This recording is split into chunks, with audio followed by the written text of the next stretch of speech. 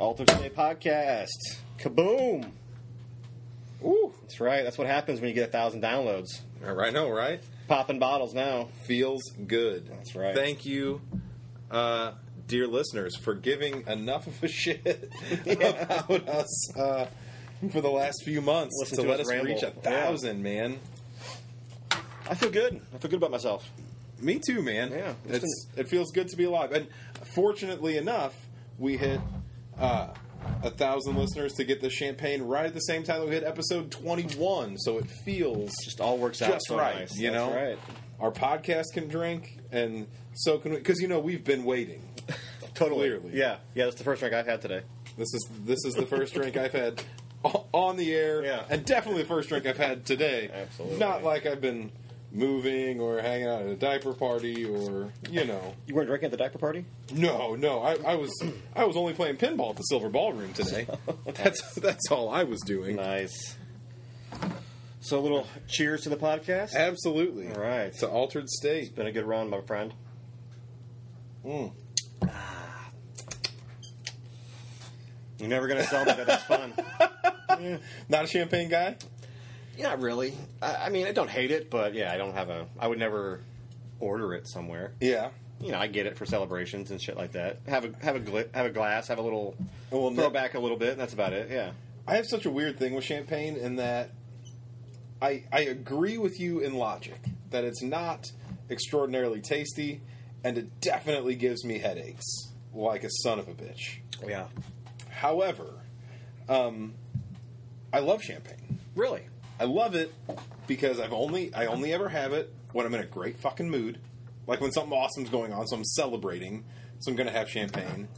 And then I also love it because it was the first thing I ever drank. No kidding. Yeah, like when I was a kid, and we would like go to weddings or New Year's Eve and stuff. My mom let me have a little champagne. Like, it's not like she was getting me drunk, but it was like I didn't have to have the sparkling cider. Like at 10 years old, Mom was like, "Yeah, have a swig of my champagne. It's New Year's Eve." What's that? The Jimmy Fallon skit on SNL when he would do the Boston thing, like "You're retired." Oh, that thing. yeah. And what was his girlfriend's name? God, I don't. I can't think of her real name. I was trying to think. Rachel Dratch. Rachel Dratch. Thank you. But she would do that. She did that thing. Talking about his mom. He's like, how his mom's an alcoholic. Like, her breast milk was Bailey's Irish cream. So when you said it was the first time you had a drink, I'm like, well, your mom just serving you? So Yeah, no. If we were at like, the big one was New Year's Eve because so New Year's Eve is the one that was my parents' that's their holiday. Like every couple kind of has their holiday. Sure. Me and Libby, it's 4th of July. That's my shit. For my parents, it was always New Year's Eve. So when I was a kid, for the vast majority of my early youth, it was like me and my sisters spent New Year's Eve staying over at my grandma's house because that was when my parents were tying one on. Like that was when they were having the party, right? Yeah, they got the overnight sitter. But by the time I was probably 8 or 9, the party was always in the neighborhood. Like Sure. my parents and like 6 or 7 of our neighbors all became super tight. Like Gibson's dad Right. was there, and then like a handful of other people. So they always ended up on Making a New Year's block Eve. party. Yeah, they'd have like a block party. So like they would all get drunk together, and at that point they're all shit faced. Right. So it was like my mom, Gibson's dad, and they'd be like, yeah, just have a swig. Like, just fire a little back. Right. Like, they weren't saying, like, oh, here's the bottle, get hammered. Yeah. But they'd let us get a little nipper. They wanted you to fall asleep and stop bugging them. Right. Well, they'd let us get a little nipper. It's kind of like how your dad would give you a swig of his beer from time to time. Where are you going to go? Exactly. Right. It was that. That was What's that the worst thing. that can It was happen? like, it's New Year's Eve. Have have this little swig of champagne. So in my heart, champagne just means a lot to me. I got you. Because like for me, alcohol up until I was like 14 when I first started drinking like of my own self, which really makes me sound like a piece of shit. But like 14 was the first time I was actually. Before that, it was like stealing swigs of mom's champagne or dad's Busch, and I love Busch Bavarian now. Yeah. But at like 10 years old, champagne is infinitely better. While I'm thinking about write that down because Dad's Busch is a great podcast title. Heaven So Mountains. we originally talked. We took a week off. You're doing some moving, Yeah, which is man. great. Getting in a new Setting place. up a new place that I'm super stoked to get into and do a little recording in the future and shoot Yeah. a little pool. Last we bullshitted. We thought we were going to do a little MTV, talking about some VJs, talking about some music videos, and then we saw Spider-Man. Oh, god damn it! Did we see? So we got to Spider-Man. talk about some Spider-Man. I don't have any friends that give a shit about Spider-Man, and it's been now. Let's see, I saw it Wednesday night, so it's been like 6 days, 5 days. I can't even count. I saw it the day it came out. Enough days that like No, the night after the next day it came out. Whatever. So yeah. all I'm doing is stewing Right, I know. about Yep. this movie. Yep. That Fox was at the bar last night. I'm like, hey, see Spider-Man? Just on the off chance he saw Yeah. it. He's like, no, I didn't see it. I'm like, God damn it. I got to talk to God, somebody dude. about it. I like. Just before we go any further, spoilers, guys. Yeah. I'm Yeah. going to put this in the description, but Yeah. I'm just going to spoil the shit out of Spider-Man. We have zero filter. It's as so it comes out. yeah. So if you haven't seen it yet and you're worried about spoilers, This is then unplug. Yeah. Yep. You've put in your 3 minutes. This Yeah. counts as a download. Thank you. Right, we appreciate you. Now you know I was That's right. borderline alcoholic. Move as a along. kid. Move along. I thought it was the perfect movie, and then the mid-credit scene happened. Oh, see, I thought the mid-credits scene was pretty cool I thought, because it proved my point that I've been saying this whole time that I thought it wasn't really Nick Fury. well, that was the end credit scene, which Oh, that I'm was- good with. That's, okay. I'm, you're talking about the. Sorry, you're right. I mixed them up. yeah, Mixed them up. Yes. the fact Apologize. you are right. Yeah. And I was all good with the Nick Fury switcher. Right, That right. left me with some questions, Which but is some great. good questions. Sets up so many great things. Right, there's Yes. so many possibilities, and I'm happy with that. But you're referring to Spider-Man's identity being revealed. at the Exactly. end. Yeah. Because, like, so for me, and we'll get into why the movie was wonderful, but as far as I'm concerned, like, that first 2 hours was as perfect of a Spider-Man movie as you can make. It was just a great movie. Right. Yeah. But it was so on brand and it was so wonderful. And then the mid-credit scene happened, and if you're a fan of Spider-Man, if you're a fan of the comics, if you're a fan of anything, Spider-Man never gets a happy ending. Right. Spider-Man always gets some version of the rug pulled out from under. Right. So when the mid-credit scene happened, and you got, first of all, the J. Jonah Jameson Fantastic. getting J.K. Simmons back was inspired, and then the fact that you turned him into like an Alex Jonesian, the Daily Right. Bugle's like Right. an InfoWars, brilliant. I don't want to get off topic already, but does that open the multiverse right there? Now, can you bring in Tobey Maguire? Can you as other Spider-Man? You know what I'm saying? Because I did read at one point, what's Holland's first name? I can think of it. Tom. Tom Holland they did have a small part for him in Into the Spider-Verse that they scrapped. Really? Yep. Yep. I said now we'll get way off topic if we go down that I don't road. know. But that was But that was a great. I thought that, great surprise. that poll Yeah. fucking inspired, dude. Yes. It was brilliant. Yes. And I love the idea of like J.K. Simmons, or not J.K. Simmons, J. Jonah Jameson Yeah. has always been like the guy ringing that bell of like Spider-Man's a menace. Right. And then turning him into this conspiracy theorist, Alex Jonesian type Right. character was like, Right. oh, this fits so great for the times. Yep. And so much of this movie fit for the times about the idea of not knowing what you can believe and what you can't. And the first thing I thought too is that's how they're going to bring in Venom. Right. Oh, And that's how they got to bring yeah. it. So and I thought it was brilliant in so many ways. And then it was perfectly on par with both the character of J. Jonah Jameson and the character of Mysterio for them to try to turn the tides and make Spider-Man the bad guy. Right. For me, that felt like the perfect way to be like, you don't get to win, Spider-Man. Right. Like that felt on brand to yeah, me. yeah. Then, when they followed it up by Mysterio revealing his identity,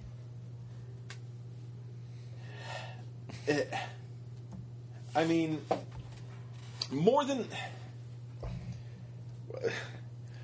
being upset, it feels to me like this is the first time Kevin Feige and crew made a misstep, because I think, while I think the new and exciting and scary thing to do is reveal his identity, and there's a big part of me that respects that. I respect that you're trying something different. However, every other character in Marvel Comics, and it has been echoed in the MCU, the idea of a secret identity doesn't really matter that much to any of those other characters. Right. At this point, Spider-Man's the only one left who has a secret identity. And his secret identity is super fucking crucial to that character. Like, they have wrestled with that for the last 50 some odd years. Like, handling his secret identity. So, like, I'm cool with a couple villains finding out or side characters finding out. That happens. Sure. But when you broadcast his identity to the world at large, you can't unring that bell. And I think doing that to a 16-year-old Spider-Man really hamstrings your ability to tell Spider-Man stories in the future. I think you have to fundamentally change important things about that character for the rest of the MCU. Sure. Well, or you have to do some sort of like redux of history where all of a sudden the world forgets. Right. Well, I was going to say, but of course now you always have the time travel option. Yeah. But I think the fact that they give J. Jonah Jameson that crazy aspect to him, does everybody believe it? Because he's so right wing. It's not the newspaper anymore. It's just really like an online blog thing. So it's not millions and billions of people. It's still a big thing. Don't get me wrong. It was broadcast in the center of Times Square. Totally was. But New York's a crazy place. I do agree, and I think that's the only. I think you have to backpedal that way. Sure. Well, because I think if nothing else, that is the storytelling element. That is one of the things that makes Spider-Man so compelling, is that he has to be Spider-Man and Peter Parker. Yeah. He has to deal with being a teenager while being a superhero. Right. And if you pull that rug out from under him, and everyone knows, kid story. Now he just has to be a superhero. Right. Which is, there's an entire other, the rest of the universe can just be that. Right. But like, you lose the kind of fun, adventurous part of it, which to me is what makes Spider-Man such a fantastic character and such an interesting, it gives him compelling stories. And I think you've thrown that away now. And see, I think this is another way they can use the multiverse to use the story. You go to the multiverse and you bring back a Miles Morales. Mm-hmm. Look, there's your Spider-Man. I'm Peter Parker. That's Spider-Man. Just, you know what I mean? I'm just, I like I said, I think it opens up all kinds of crazy shit. But I think that's the whole purpose of it. It definitely does. Everything gets blown. It's no different, really, than the first Iron Man. How did it end? I am Iron Man. And so much of this movie is an echo of the first Iron Man. But that's the difference between a billionaire playboy and a fucking scared kid. This entire movie was about him being like... It felt kind of like Dogma. This entire movie felt to me like you're seeing the years after Jesus found out he was the Son of God before actually becoming Jesus. Right. Yeah. You know, you have this reluctant hero that now all of a sudden finds out he has to be the hero, and the whole movie is him being like, I'm not ready for this. I don't want this. I can't take this. I'm a kid. Let me be a kid. And they nailed that. Pitch perfect. Agreed. The whole way through. Yeah. They gave you a killer high school story with this, and now they've pulled that away. Yeah. And I think if there were... Again, I think it's on brand for Mysterio to do some shit like that. Yes. I think if it ended with, even separately, like that, you see that video existing, but not broadcast in Times Square, but dropped off to J. Jonah Jameson, right? And then he's deciding what to do. That then becomes, of course, with all the trickery we saw in Far From Home. What's to say that wasn't still trickery? You know what I'm saying? Yeah. I mean, they could totally just be. That's what he thinks, and now he freaks out, and you know what I mean. I mean, That's what I liked about it. It really, to me, opened up so many questions. Yeah. Without killing somebody off again. You know what I mean? Totally. Not that you had to, but I thought this was a great wrap up for the whole story. Yeah, this one, it really put a pin in the Infinity Saga. Yeah. And I thought it was a great that tribute felt to really Tony nice. Stark too. I thought they did some Absolutely. great stuff with that. And I feel like they were able to do like a really kind of touching send off without being Cheesy. sappy. Right. Yep. Yeah. Like, Agreed. man, that moment on the plane when, and I mean, just before we go any further, how much of a fucking revelation just is Tom Holland? Right. Like that kid Right. just has Right. chops, Yeah. man. Yeah. And Yeah, I mean, it was upsetting when you could see him struggling with Right. "Am I worthy?" kind of thing and all that kind Yeah. of shit. And- He did a great job of convincing me, man. and Favs coming in and just being like, Killing it. no, dude, Killing it. you're not Tony Stark. Yeah. And neither was Tony Stark. Right. That's like when he was talking about like, oh, I ruined this and I gave away I gave away Edith and I gave it right to the villain. All I was thinking was like, Tony Stark built Ultron, man. Right. Like it's Right. okay. And what a great name, Edith. Right. Dude, so Even dead, fantastic. I'm the hero. God, that's like, great. So on brand, That's dude. so great. So Yeah. killer. Yep. Like Yep. they nailed it. And then like even it was so cool to me when Happy Hogan's like, I got the music, and he puts on Back in Black to give you, like as the fan, you immediately get that like visceral fan Yes. service of like, yes, Yeah. Iron Man won, Yeah. and then he immediately comes like, oh, I love Led Zeppelin, which then gives you so Yeah. on brand to that character of Yep. like, oh, That I was- got my cool sappy moment, I but held- it never got sappy. That's the one thing I was going to text you that you would have been like, "What the fuck's he talking about?" I'm like, "Yeah, Yeah. I was going to leave it." I'm like, Yeah. I was going to be like, "Hey, I love Led Zeppelin." I'm like, what? Oh, dude. See, it would have taken a while for you to get it. It but, was brilliant, man. And then, like, you see him, like, stick his hand in the hologram just like Tony yeah. did. It was and badass. I thought it was really cool. It was really wonderfully... And that Zendaya kid that plays MJ, Yes. she was really Nails. wonderful. Yes. Yeah. Ned and his little girlfriend, what a great little side Yeah. story. I didn't see that coming. I Me thought it was funny. neither. Funny as shit. Super fun. Yeah. I mean, there was no... the only, I don't have a complaint about it at all. I still love the idea that they did, like, all the trailers had a bunch of footage that you never see. Right. So one more thing. Yeah, people just... Trailers, totally bullshit they nowadays. don't matter. Don't matter at They're all. a different story. Yeah, the line with the cops, I got to do your job. Yeah. Not even in there. Yeah. Not even like that scene where they're even in that place, you know what I mean? So, And then JB Smoove just, like, Yep. coming in out of the woodworks being really, really funny. yep. Is Mysterio still alive? Yes, but not Jake Gyllenhaal.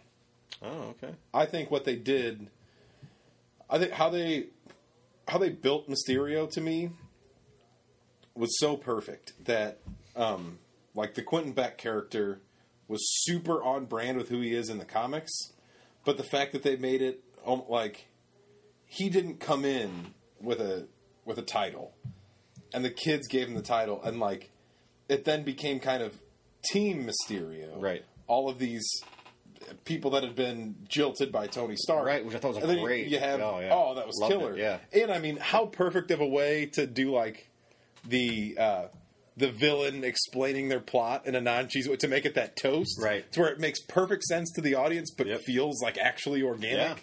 Like you killed so much exposition in that moment, so sleuthily, Yeah. so stealthily. But I I loved think how that, they even brought it around to the whole barf thing. yeah, I thought that was oh really- my god, that he created that and he gave it the name right. Barf. They Great. they took that throwaway Oh, joke they did such a great job with that stuff, in man. Civil Yeah. War and made it killer. But I think so I think the Peter Billingsley character, And he's the guy who he downloaded, right, and they edited it. He's the kid from Christmas Story. Right. I think he's the new Mysterio in the sense of like, I don't think we're going to see like the typical like hooded Mysterio, like Right. the same version of Mysterio, but I think there is room in the future, Well, they just make that him you part could- of the Sinister Six kind of thing? right, that I think you can bring him in, Right. and make it fit really nicely. Agreed. Yeah, I think it'd be... don't even know where to go. I mean, I agree with everything you just said. I just think top to bottom, great movie. I didn't have any parts. I even loved the original post-credit scene. I thought it was pretty badass. I thought it opened up everything. I loved it.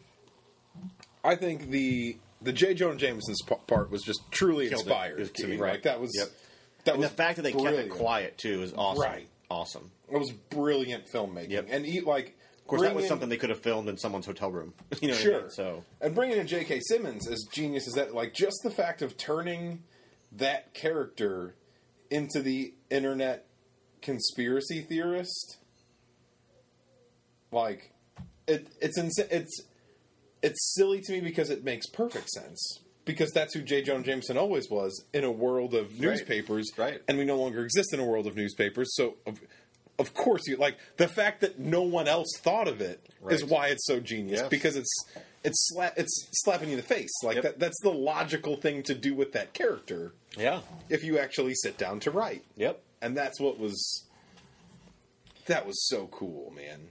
And I think that whole movie, like Mysterio is kind of the perfect character for not just this Spider-Man story, but kind of to make a really relevant Spider-Man story without being preachy. Like, I mean, you even hear him say, like, we need an Avengers level threat. Right. He's quoting the idea of, like, we need to manufacture this like, if you don't make it ridiculous, people won't believe it. Right. And he's pulling these right out of, like, the internet shyster playbook that we all have to live with. Right. And unfortunately, I think we all probably don't do as good of a job as we should actually knowing real versus fake on both sides of the aisle. That's not even a political statement. No. That's regardless of where you stand. Well, people usually come to this podcast for politics. Obviously. For the most part. The politics of Spider-Man.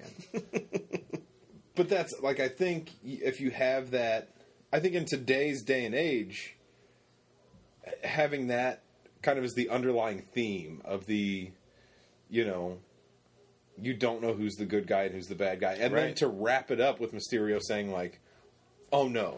Right. He is, like, Spider-Man's the bad guy. And doing it in a way that's convincing for the world to believe it's brilliant. It's on brand for the character and on brand for the times we live in. Right. And, so it was able to it was able to tell a 2019 story without preaching a 2019 moral, which is a really tough balancing I like that. act, Yeah, absolutely. I think. Yeah. Like, it didn't say the left is crazy or the alt-right's lunatics, but it told you very much like, extremism, and here are the tools to tell the story. Here are the tools to create a following. Here's herd mentality. Here is not questioning what you see, or here is questioning everything you see, and the pitfalls of both of those. In a really organic and fun way, while also being just like a fun high school movie. Totally, right. That's what it just touched on so many different types of movies, really. It was great, How do you do that? I mean, these guys are geniuses. If we knew, we wouldn't be in my basement doing a podcast. That's true. Talking about how they do it. Like, at the end of the day, man, like, it just felt like... It felt like watching... Like, that's a movie I could totally put on while my wife's at home, and she'd be like, oh, that's funny and cute. Right. And walk away. Right. Or, like, if you sit down and really study, you're like, oh, wow, that's really quality storytelling. Or these are really wonderful performances. Yes. Like... Even like Martin Starr was really great. Yeah. And that girl that played Betty was really like convincing and funny and I mean, Jake Gyllenhaal, Jesus Christ, dude. Great. Yeah. So great. That dude hasn't been that good since Donnie Darko. Right. I want to kiss that man. I know the history, not all of it, of Mysterio in the comics. And for a while there, I'm like, maybe they're not going to make him a shyster type guy. Maybe they're going to, maybe he's going to be a straight kind of guy. I'm like, oh, shit. It sold me. I was convinced. Until that bar scene. Which is perfectly Mysterio. Yes. Like, that's what I kept thinking. I was like, I was waiting for the other shoe to drop. And then I kept thinking, like, well, Marvel's doing this, and they do want the multiverse. Right. So, like, I had that in the back of my head. And then as soon as it, like, I was expecting it. And I still loved it. Like, I still fell for it. Like, when Peter Parker was handing off Edith like, there was still a huge part of me that was like, this is going to end well. Right. But I fucking know better. Right. One, because there's still an hour left in the Right, goddamn exactly, movie. right. So, of course, I know better. And because I've been reading Spider-Man since I was a kid, I know Mysterio is that guy. Yep. But they sold it in enough of a way that even me was like, I'm with you. I was there 100%. Yeah. I might, but Right. like, what road are you going to go? Right. I was with you too. And that original, or that second, the actual post-credit scene, the Nick Fury reveal, Yeah. Awesome. what a ridiculous throwaway. Yes. Like, but it means so much. that's what I'm saying. It changes everything. Like, both post-credit scene actually had weight. Yes. And when was the last, like, honestly, the last post-credit scene that, like, really had weight Right. was, like, what? Captain America 1? Probably, yeah. Like, so, you know, it was Right. like Iron Man had... Like I mean, those were What still was it? important, and they flowed into the next movie or Right, or but- fodder for whatever. But this affected this movie. Well, I feel like the early ones... This like, changed everything, not every, but it changed Right. your This aspect of. this is crucial storytelling. Right, part. Like, I feel like in the beginning... makes more sense as You know, to why I he don't did certain know- things.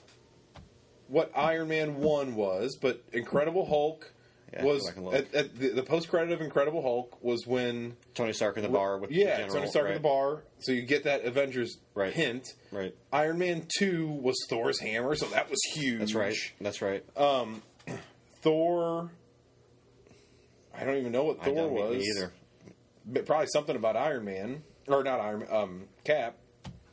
But like the end of Cap 1 was what was Loki getting the Tesseract. That's right.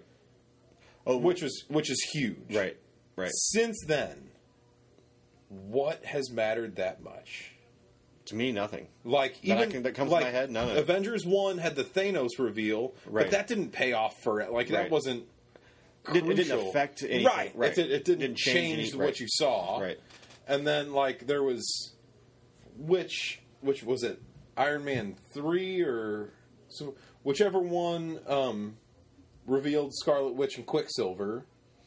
Sure, at the but very end. even that Yeah. didn't change. Like this is a serious storytelling element that Right. if you go into the next movie, you will be lost if you didn't know. Right. Right. Absolutely. And that's crazy to me. And they did it with both scenes. Yes. Like, how did you do? Yep. How do you, in 2 minutes, in that mid-credit scene, completely And they did it- deconstruct and reconstruct Spider-Man, and then just throw in Right. And they that Nick Fury's an alien, and you don't know how long he has been. Right. And the way they did it, just flashing to them in their car like they have a million fucking times. You're like, oh, what's this random thing gonna throwaway scene gonna Right. be? Like, holy shit. Yeah. Yes, I was right. Yeah, That's what I exactly. thought the whole time. That was the first thing I thought. Was like, Brandon knew it. Damn right. I got the Gendry Arya thing wrong, but goddamn it, I nailed this Nick Fury thing. God. But you should have got Gendry Arya right because the writers just ruined every... I kind of did get it right. Let's be honest. You got it right. That's right. Game of Thrones got Got it it wrong. totally wrong. They got everything else wrong. Speaking of which, so San Diego Comic-Con's happening here. What, this coming This up week? Yeah. I saw they're doing like a Game of Thrones Like a send-off panel at Hall H? Good idea. Terrible idea. Well, I'd be almost afraid to be. I'd be uncomfortable in that room. Just as Yeah. a fan, I Yeah. would be uncomfortable. yeah. Do they give them a warm reception? I know we won't get too far off topic, but I think you have to give the cast sure. a warm reception. Because I think that they've been wonderful. And aside from this season, Beginning everything to was end. great. Don't get me right. wrong. You know what I mean? But I think the cast, even in this season, I think it was wonderfully acted. Sure. I think the only people, and I think the fan base is smart enough to know, the only people that fucked this up were two folks that are leaving to write Star Wars. Right. I think it would be, and I think enough time has passed that people are going to have a good enough perspective. Right. More of an overall. But I yeah. also think any crowd going into Hall H is already probably pissed off because they've been sitting in line for 10 fucking hours. Right. Instead of doing all the other cool shit San Diego has to offer. I know. I walked around San Diego Comic-Con a couple of years ago. It was like, why would I stand in any goddamn line? This is beautiful. Yeah. So I think it's bold. Yeah, I do too. I was surprised a little bit. I was surprised. I- Especially because there's not a lot. There's a lot going on, don't get me wrong, but compared to other years, there's not as much. Mhm. So this could be a big focus. I just think poor Sophie Turner. Yeah. Because this chick has done nothing but act her part well and be wonderful. Yeah. And then in the same year, Game of Thrones goes off the rails and Dark Phoenix blows up. Yeah. This poor girl Rough year, is yeah. going to go into Comic-Con like, no, sis, Yeah. you just walked into the lion's den. But then again, Like, this is not great. The paycheck still cash the same, so I think she's looking at it Sure. not like that way, but as a good light that Oh. I've been a part of some big things. Her why- life's good. right? But her showing up at Comic-Con in Yeah, 2019 that's true. may not be the brightest move. There are a lot of fucking assholes out there. And I think she's going to find out real quickly just how many there are. Yeah, you're probably right. Which is a shame. That's true. That's very true. Because she seems delightful. And she acted both of those parts really well. Yeah. Like, Yeah. I think she does a good job at her job. Right. Right. Unfortunately, she's also not the writers of said Yeah. Right. said projects that happen Or to be editors. garbage. Yeah. Exactly. So back to Spider-Man. You got anything else on Nick Fury you want to throw out there? Theories, concerns. How long has he been up there on his little Star Trek holodeck, looking for his sandals? What I think is that real Nick Fury actually died in Winter Soldier. Really? Okay. That feels to me like the logical... So is this an Agent Smith kind of Good thing? point. You think like he's a clone kind of deal? Yeah. Okay. Hey, I'm down for whatever. I just don't know. But I also think keeping him up in space, like, you get that. I think that sets up the Eternals. Right. What they're doing up there. I mean, Right. he's up there with the Creator doing whatever. That earlier, I can't tell when, looking back on it now, Nick Fury says something about Captain Marvel, like, don't speak her name Don't or whatever. speak her name. Is he- Don't invoke her Is name. he pissed? Did she not? Yeah. Is he still mad because she only showed up at the end of Endgame? Yeah. She could have just won the whole thing for him early. So I love the movie, and I loved how they ended it to set up so much. They just Wide open. They left so many doors open, and I think they could have left all those doors open without spoiling his secret identity. I'm not convinced it's a bad thing I am. because I trust. I I- have enough faith in them to have a good idea what to do with it. I have faith in them, but I guess here's my issue. I don't think this is going to prevent them from making good movies, and I don't think it's going to prevent them from telling good stories.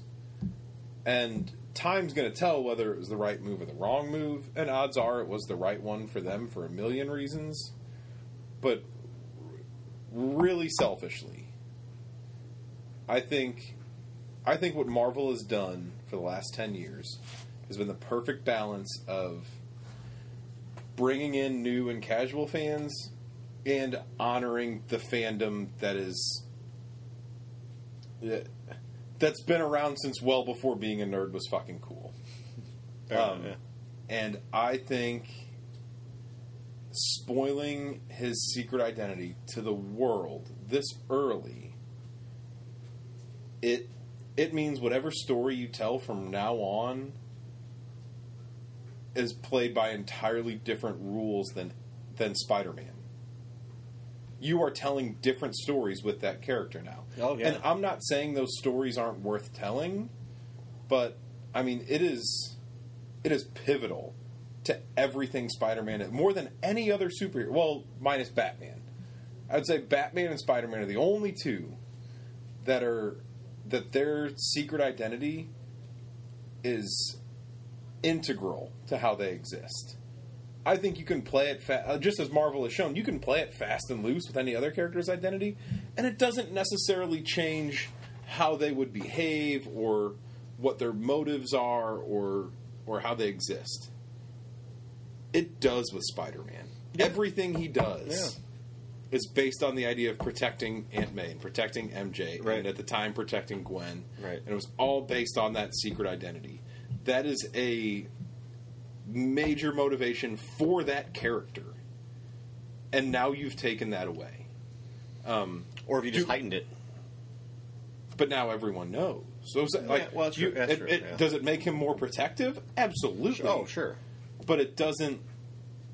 But it takes away the fact that he's trying to tell a lie and trying to live two lives. That's a You shame, lose right. the idea that he can no longer try to be Peter Parker.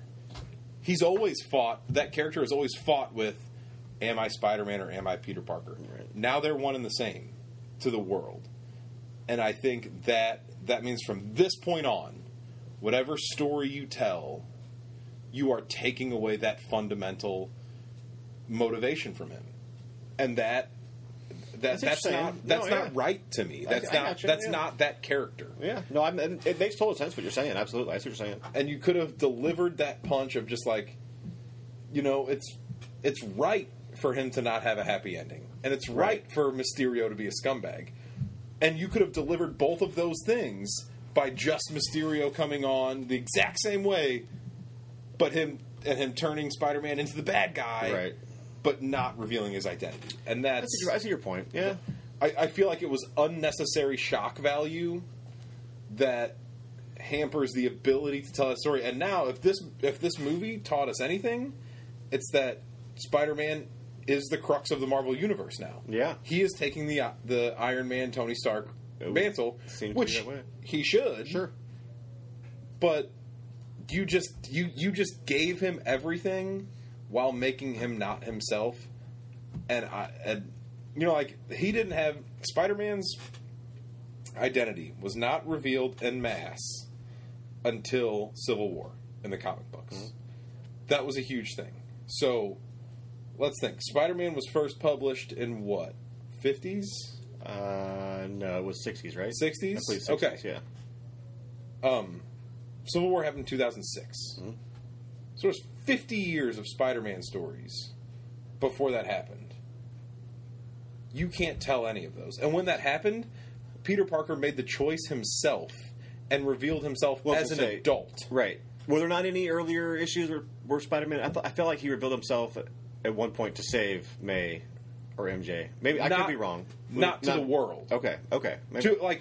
Sure, his identity was figured And it out may have by been villains. after that anyway. I can't remember, but yeah. His identity was figured out by villains, Sure. and like how Vulture did in Homecoming, Right. And that works. I'm Right. with that. Right. I'm not saying they need to keep it under lock and key and be so perfect, but like, you just put him on blast on television to the world at 16 years old. Right. You've taken away all of his growth. You've taken away all of his ability to naturally evolve. And now that you've ended the Infinity Saga, this feels to me like Marvel just trying to one-up itself. And it felt like the perfect opportunity to scale back down. To just say like... Well, or is it just Marvel doing what they do with the trailers, making you think this is what we're going to be talking about in the future, and then the next movie comes out, and this was a trick, what you know what I mean? Really, in the end, was just another post-credit scene that doesn't apply to the future as much as we think it does. You know, I'm not saying it doesn't, but knowing what Marvel does, that's good, is to fuck with you. I hope so, and they do it well, right? And they do. Which again, I don't. I'm curious to see what all comes out this week from Comic-Con, because rumor is they're going to have an Eternals panel, show some people coming out. I think if they do that, we'll have a better idea of where things are going. Rumor is they might also have some Black Widow footage, because they've been kind of shooting some of it. So, of course, that's going to be a prequel. Won't really involve Spider-Man type stuff. But I think if we have a better idea of where they're trying to go, it might alleviate some of your concerns with... Because at the same time, I know what you're saying, but do they also create a franchise around a 16-year-old kid leading the Avengers? I don't think they do. Right. Because they reference the Avengers a lot in this movie. Like, when are the Avengers coming back? We need an Avengers... Avengers are gonna... Something's gonna happen. New Avengers, whatever they're gonna do, they're gonna do more Avenger... Yeah. And it may just be a Spider-Man movie and the Avengers are in it. It might not be an Avengers movie, But I think we're a ways away from that kind of team up. I think we're three or four movies away for sure, but I don't think it's as far away as you think. I don't think. I think Marvel's smart enough to know like what they did with the Avengers was brilliant, and the biggest reason it worked over 10 years is they allowed it to be organic. And I think the challenge they're facing right now is how do you do that again without getting too big too fast? Sure. So I think... Well, now they don't have to. Now people are going to come see the movies regardless. Right. So I think we're going to see... You can take your time. I think before we see any sort of substantial team up, we are going to see Black Widow movie. We're going to see Black Panther 2. We're going to see Doctor Strange 2. We're going to see Captain Marvel 2. We're going to see Guardians 3. I think all of those movies happen before a team up. And I think we probably see Immortals before a team up. I'm not convinced. I don't know. I really don't. I don't. That's why I really am curious to see what comes out this week. I think after this week we'll have a much better idea what's going to happen. I could be wrong. Maybe we'll have no fucking idea, and they'll just dick with it some more. Who knows? Maybe they'll Robert Kirkman it, and we're done. Just show up, tomorrow and say the MCU is folded. Yeah, all those movies we were talking about, not doing one of them. Yeah, not doing one of them. Fake out. Totally. You didn't watch Stranger Things yet, right? I am 3 episodes in. Okay, so I won't spoil it too much. God. But I think it was the best season. It was so far. Yeah, it's the best season. Yeah. Like the last episode I saw was when Steve and Dustin and the girl whose name is escaping me. Right, the ice cream place, right? Yeah, figured out the code. Yeah, and so charming. Yes, and so delightful. Yes, and then Dacre Montgomery as Billy, really menacing, man. Yeah. They made him a great villain. It was so funny because at first I'm like, they're going all in with the 80s retro stuff, and I'm like, but they made it work so well. So Mallratsy. Oh, it was so good. So many great 80s references. I want to go back and just watch it for background. Yeah, I can't wait to finish. The soundtrack is just straight great 80s stuff. And I want to say more, but it'll spoil stuff for you. It just it's so good. It's so good. By the next time, tomorrow we're doing the golf tournament. Tomorrow, so by next Sunday, all right, fair enough. I will have finished fair enough, and we can go in on it. I think they just did a killer job. Me too. With it. Me too. Super. I've been super impressed, and I think what's that kid? Bobby Millie Brown or Billy? Yep. Great. Just get every season. I think gets better. I think this kid can't be more talented. Yep. And then she shows up and I'm like, Jesus Christ, dude! You're 12. How are you this good at this? Right. How? Yep. Even the 80s montages were just spot on. Yeah. You know what I mean? The mall stuff, trying on shit, doing some glamour shots. It was just fucking spot on. So many great things. Man. It was funny, too. I saw... You seen the Baskin-Robbins commercials? They're using the Ahoy as it's them. They come in, Ahoy. So they got the two kids selling Baskin-Robbins shit. It's funny, Nice. Commercialism, what are you going to do? But it's still great. It's still great stuff. Still great stuff. So it was, to me, it was the spot best. on, man. It was so, oh my God. And Hopper's fantastic. Can we talk about David Harbour's so good. Will Byers carrying the torch for us nerds, right? Fuck a girlfriend. Right. Can we please play D&D? Yes. Every time he comes on screen, I am both elated and heartbroken. After I'm just I get you, bro. I've lived your life, but holy shit, man, carry that torch. I'm almost afraid to say anything because I don't want to ruin. Well, I don't think it's out. So once the series came out, they did a new line of pop toys. Mm-hmm. They put some out before the series came out, but then once the movie came out, they put ones out that would have kind of spoiled things. Uh-huh. And they had a Will the Wise. Does that spoil anything for you yet? No. Okay. He was in his full he was in his full regalia so in great. Episode 3. Okay, I can't remember what episode it was. Yeah, it was the one I most recently recently watched. Yeah, he just turns around. He gives him the whole spiel of what's going on. Right, it's so great. So great. But that's It's exactly... like, can I just take a shower first? Right, Like, yes. oh my god! Like they nailed it. preteen angst. Yes. Yes. Which is even harder to nail than teen angst. Like, It's- if we talk about how Far From Home really nailed being a teenager, Stranger Things nailed being fucking 12 years old. I was man. going to say, it's so funny. You got two fucking 30, 40-year-old guys sitting here talking about how great these movies are about high school kids and fucking elementary Right. school kids and shit like that. I'm like, oh, we love it. Because we never stopped being that. That's Right. what I have that as a high school teacher. I'll talk to kids all the time, and I tend to relate with them pretty well.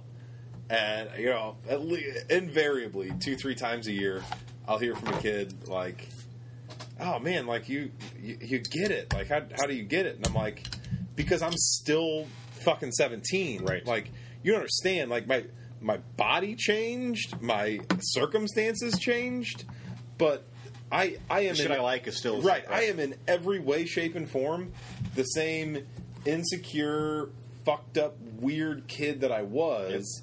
I just have more years behind it. That's so right. I do get it. Right. Like I get it in a very real and visceral way. So we had wrestling. I had wrestling on. I didn't bring it up, you know. Oh, yeah. Of course, it's a Sunday. Every other, you know. Well, it's been Batista Well, now he's got some special on. Yeah, the pay per view's over, anyways. looking hot as shit. Right there, you go. Drax kicking some ass. Well, Peanut Head though. Right, looks so much better than makeup. But last night, because I'm always pimping out my new AEW that I love, they had another pay per view. Okay. It was streaming. They did the last couple they've done for free, trying to pump up. So Sure. Bleacher Report Live was pumping it out. So I was at DB's last night. So I'm sitting there at DB's in the spot right next to the bar. Got my drink, got my phone on, streaming fucking AEW Jesus wrestling. Christ. In the sports bar, Damn with right. fucking 12 TVs. I wish in I it? would have had my hookup, so my Chromecast. I would have hooked it up and played it on the big screen. That would have been better. I'll be motherfuck. Everybody walked by. Oh, what are you looking at? I stopped and looked for a few minutes. It was good shit, man. It was good shit. So I wanted to pimp it out. You know, I'm still watching my AEW. Of course you are. Anybody's wondering why I didn't bring up WWE tonight or AEW from last night? I did. Yeah, you watched AEW. We had and we have other WWE things on. going on, so I just wanted to make sure everybody knew. And also, for all concerned listeners, Mark is still alive. Totally, I know yes. It's a WWE Yes, pay-per-view that's night, right. and he's not here, That's so right. we Yeah. may have some concerned Yeah. listeners. That's right. He was supposed to be here. He did call me. Everything's okay. Right. Not a wrestling-related injury or anything. He's good to go. He should be here for the next big paper. We got SummerSlam, I think, in 2 or 3 weeks, so Okay, good. he'll be here for SummerSlam, I'm sure. Good. I'm sure. We have. I was talking today. I was at a diaper party for Dirty Bird, who's a drummer for the Haddonfields. Yes. He was talking to me. He's like, "Man, I want to get on the podcast, man. I got shit to say. I want to talk about some stuff." It's like, all right, we'll get something on the books. So Before I, we have the I'm- drummer of the Haddonfields, Yeah. Dirty Bird, is trying to come have a good time. We'll get him on here for sure, man. I love that kind of shit. The more guests, the better. I think it's fun to talk to people about stuff that I don't know if they're into it or not. Yeah. You know what I mean? Oh man. So He's a riot. this was kind of random. He also gave me mushrooms for the first time in my life when I was like 15 or 16. So, you know. So he's a good dude. Right. So you got to have him on the If show, we're trying to figure out what's going on. right? This is not on anything we've talked about. Totally off topic. I saw they are in production now for a Big Lebowski spin-off movie. Yes. See this shit? With Follows John, Jesus. Yeah. John Turturro. And John Hamm's in it. I'm all aboard already. 100%. Oh my god, how great is that going to be? Right. I mean, guy's a pedophile. I love that shit. It's going to It's be. so shit. And John Hamm, like. Well, they got to have Goodman in there somewhere too, right? He's got to be the bowling lanes or something at some You'd point. hope. I gotta be, or even a Buscemi, because I know he died. yeah. But if this is earlier, I don't know. I don't know if it's earlier or after. Yeah, I don't know when it's going to be. But following the exploits But- of Jesus, just what a great story that could be. Yeah, Now I know, I'm thrilled with was that Coen Brothers? yeah. They're not doing it, but they've given their blessing and signed off, so they approve of it. So Okay. but they're not. I hope they've writing seen it. a script. I would assume right, but the fact that they got Turturro to sign on to me says a lot. I feel don't know, he man. wouldn't- That dude was also in fucking Transformers. So. Well, that's true. That's true. Like, John Turturro doesn't. Yeah, but every now and he doesn't then- have the most discerning taste. It's like saying Well. you got fucking Nicolas Cage to sign off. Yeah, Sam Jackson's doing this movie. It must be a good one. Sam, you can't say no. You know that, right? Right. Well, if I don't, The Rock will take it. So fuck. Yeah, but I saw the working title is The Jesus Rolls.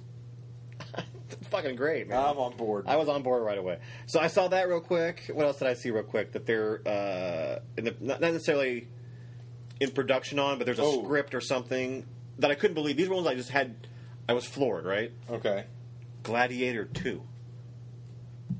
Why? That's exactly what I thought. I don't know the story. I mean, he dies, so I don't know where it goes from there. Yeah, that's a great self-contained story. That's just. But that's like one of those things that feels like a fucking money grab. To well, me. not only money that grab, feels but cheap. that feels like one of those things that they're going to make a movie that's nothing to do with the first one. Right. Just call it Gladiator 2. But It's if you the call it Ocean's something 8 else, shit all over again. exactly. If you called it something else, people would enjoy it. Yeah. You go in with something else in your mind, and they give you some other piece. But of they're shit. saying, "Oh, we'll call it Gladiator because then we can spend an extra $500 million Right, because we own those rights and justify it." Most people know I'm a big Ben Affleck Oh, yeah. guy. They want to make The Accountant 2. Did you see The Accountant? I did. Not a piece I of shit, think. but I'm trying to remember. it's not memorable, right? It's nothing fancy. Wait a minute. No, The Punisher's his brother. no, I didn't see that. I saw one where he was a lawyer. He's an accountant in this one. Okay, imagine that. Yeah, so it's a stretch. I did not see Yeah. The Accountant. What's the lawyer starring one? Ben Affleck as an accountant? I don't. Yeah, right. Yeah, I don't know the lawyer one. I can't even think what that would be. No. You know what? I can tell you what it is. It doesn't have Ben Affleck in it. It's the one where fucking George Clooney's the lawyer. Oh, it's like a cleaner kind of thing. I know what you're talking about. What was it called? Yeah, I know. I know exactly what I can't think of it. Yeah. What's her name's? There's also a big, powerful woman in the end. That you kind of that's the big ending sequence. Yeah. Yeah. For whatever They reason. blow up his car. Yeah. Yeah. That's the blowing Yeah. up of the car There you go. There you was go. the moment I remembered. Okay. Of that. That's the only thing I remember about that movie. Obviously, I thought it was goddamn Ben Affleck Exactly. instead of George Yeah. Clooney. Yeah. Because they're interchangeable in my They mind. kind of are. Actually, think about it. Yeah. They're not. You know. Yeah, they're not far. all that Yeah. dissimilar. Yeah. And again, it's I like Ben Affleck. Me too. I like George Clooney. But You know who else I like? Casey Affleck. I like the whole Affleck family. I agree. I'm equal opportunity Yeah. Affleck. Yeah. You tell him, little. What is it? I appreciate their work. Yeah, you tell him, little hoser. Yeah. No, man. I want the brighter. Right. I fucking love. Great chemistry. I'll trace a chalk line on your dead fucking body. Which is one of my Drop top is not bad. favorite Kevin Smith jokes ever. Yeah. Like, of all of the killer jokes in all of his movies that I love, that might be my favorite. Between how Jason Lee delivers it Right. and just that moment, like, Yes. shut up, you tracer! I'll trace a chalk line around your dead fucking body. You know what? It's Now that I think brilliant. about it, we got to come up with some type of T-shirt around that. Oh yeah, I'll print Especially that. for cons. I mean, that would Yeah. sell like a motherfucker at cons. Yeah. Like just, or even your mother's a tracer. That's a T-shirt right there. Done. Print it up.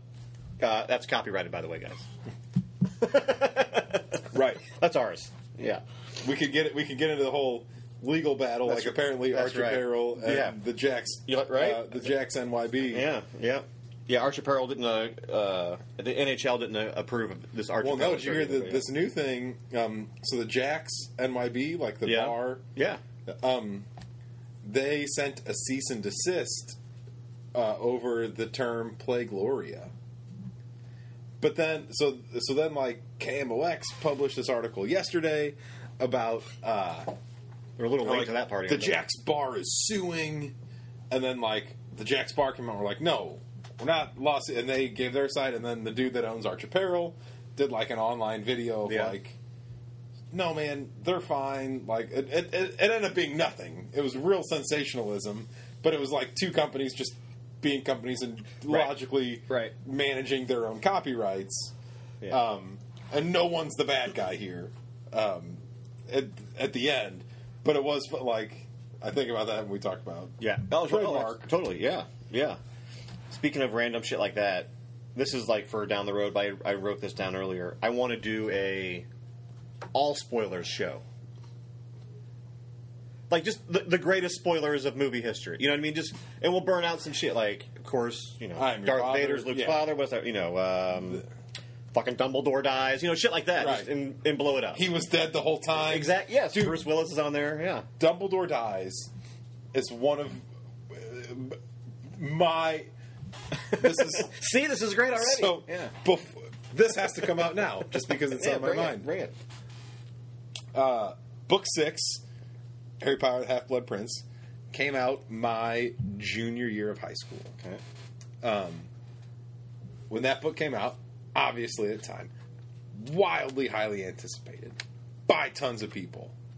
There was an asshole at my high school that bought that book the night it came out, read the whole motherfucking thing, and then just ran around telling people Dumbledore dies like a fucking prick. That's how you get fucked up. Oh my god, dude! Yeah. It was, and like when everyone was like, "You're full of shit," and then as more and more people finished the book, as like a week goes on, you'd see some dour faces. 2 weeks go on, people are like, "No," and like it just kept being like this fucking monster. That's like, ridiculous, you son of a bitch. Yeah. You think just because a guy reads comics, he won't start some shit? Right, dude. Oh, it was... that spoiler touches a very particular nerve for me, because I feel like that was the first true spoiler I ever got. That was the first time that I feel like I was ever really spoiled on something.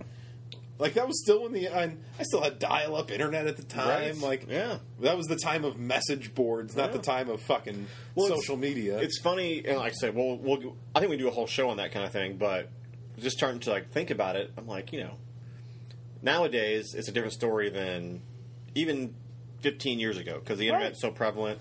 You could get a spoiler day of. Now, or back then, something was on TV or a movie, no one else fucking knew it. No one put it in the paper. Yeah. No one, there wasn't. Rolling Stone magazine didn't do an article on spoilers of this movie or whatever. Right. It just didn't happen. It was a different... You had to see it. And it was a different age of media, in the sense that so much less was being produced and consumed. And this isn't me like, kids these days watch too much TV. Right. Like, I watch too much TV. Right. There's so much out there. Yeah, right. I'm just saying it's a product of the times that they're like, people weren't watching as much, so there was less of a fucking desire to like. I mean, shit. Like, the crazy thing to think about is like, it was only 25 years ago, probably, maybe 20 years ago, that like most teams didn't have all their games televised. Right, Like, right. I was a kid 20 years ago, and I might have caught, a Saturday or a Sunday. Right. I might have 50 Cardinals games televised a year and 30 Blues games televised a year. And then, like, when you think about, in the span of 20 years, you went from that to then every game's televised, to then high-speed internet that only gives you highlights, to then high-speed internet that you can stream the highlights immediately the instant they happen, to then Twitter and Facebook where you don't even get the time to see the highlight before you see the reaction. On your phone right away. And then it's just like, that happens so quickly. Right. And it's human nature to want to... That's the thing that gets me about spoilers is I don't hate spoilers. Same here. And not in the sense, like, I don't... I have occasionally sought them out. I'm like, ooh, I wonder what happened. Well, I hate being spoiled sometimes. Right. Well, I like seeing a movie kind of as a blank slate, but I also understand that, like, for me, so much of enjoying anything, whether it's like shit. The reason I wanted to do this podcast, the reason we started this, is because it's fun to talk about with people. It's not like sure. I thought this was for the money. I'm done. Well, we've made like $9 so far. Yeah.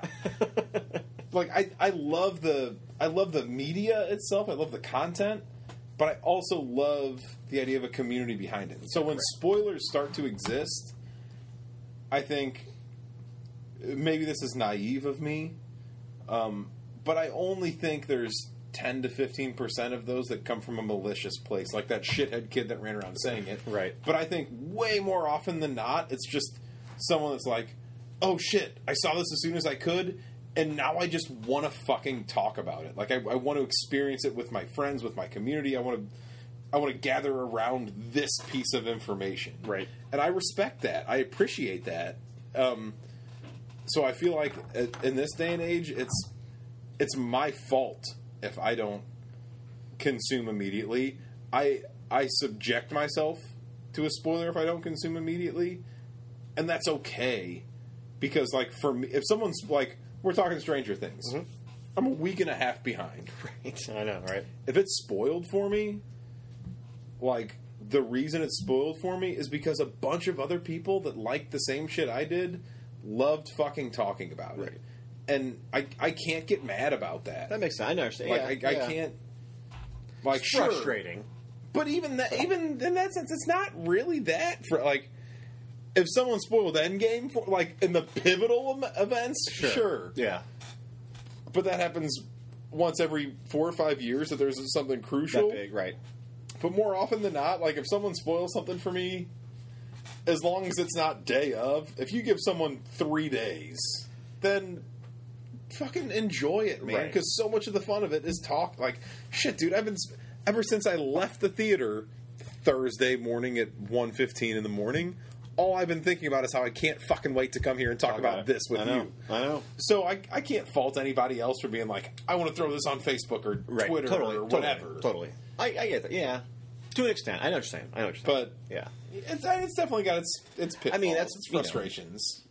I would say, 25 to 30% of YouTube is based on just, hey, it's spoilers this, spoilers, you know what I mean? So it's just review. So it's so hard to go on anything and not be spoiled. Yeah. Like you have to go to your phone and turn off notifications when certain events or whatever are happening so you don't get spoiled. Right. That sucks. To me, you know what I mean? Definitely. Not, everything's a convenience, blah, blah, blah.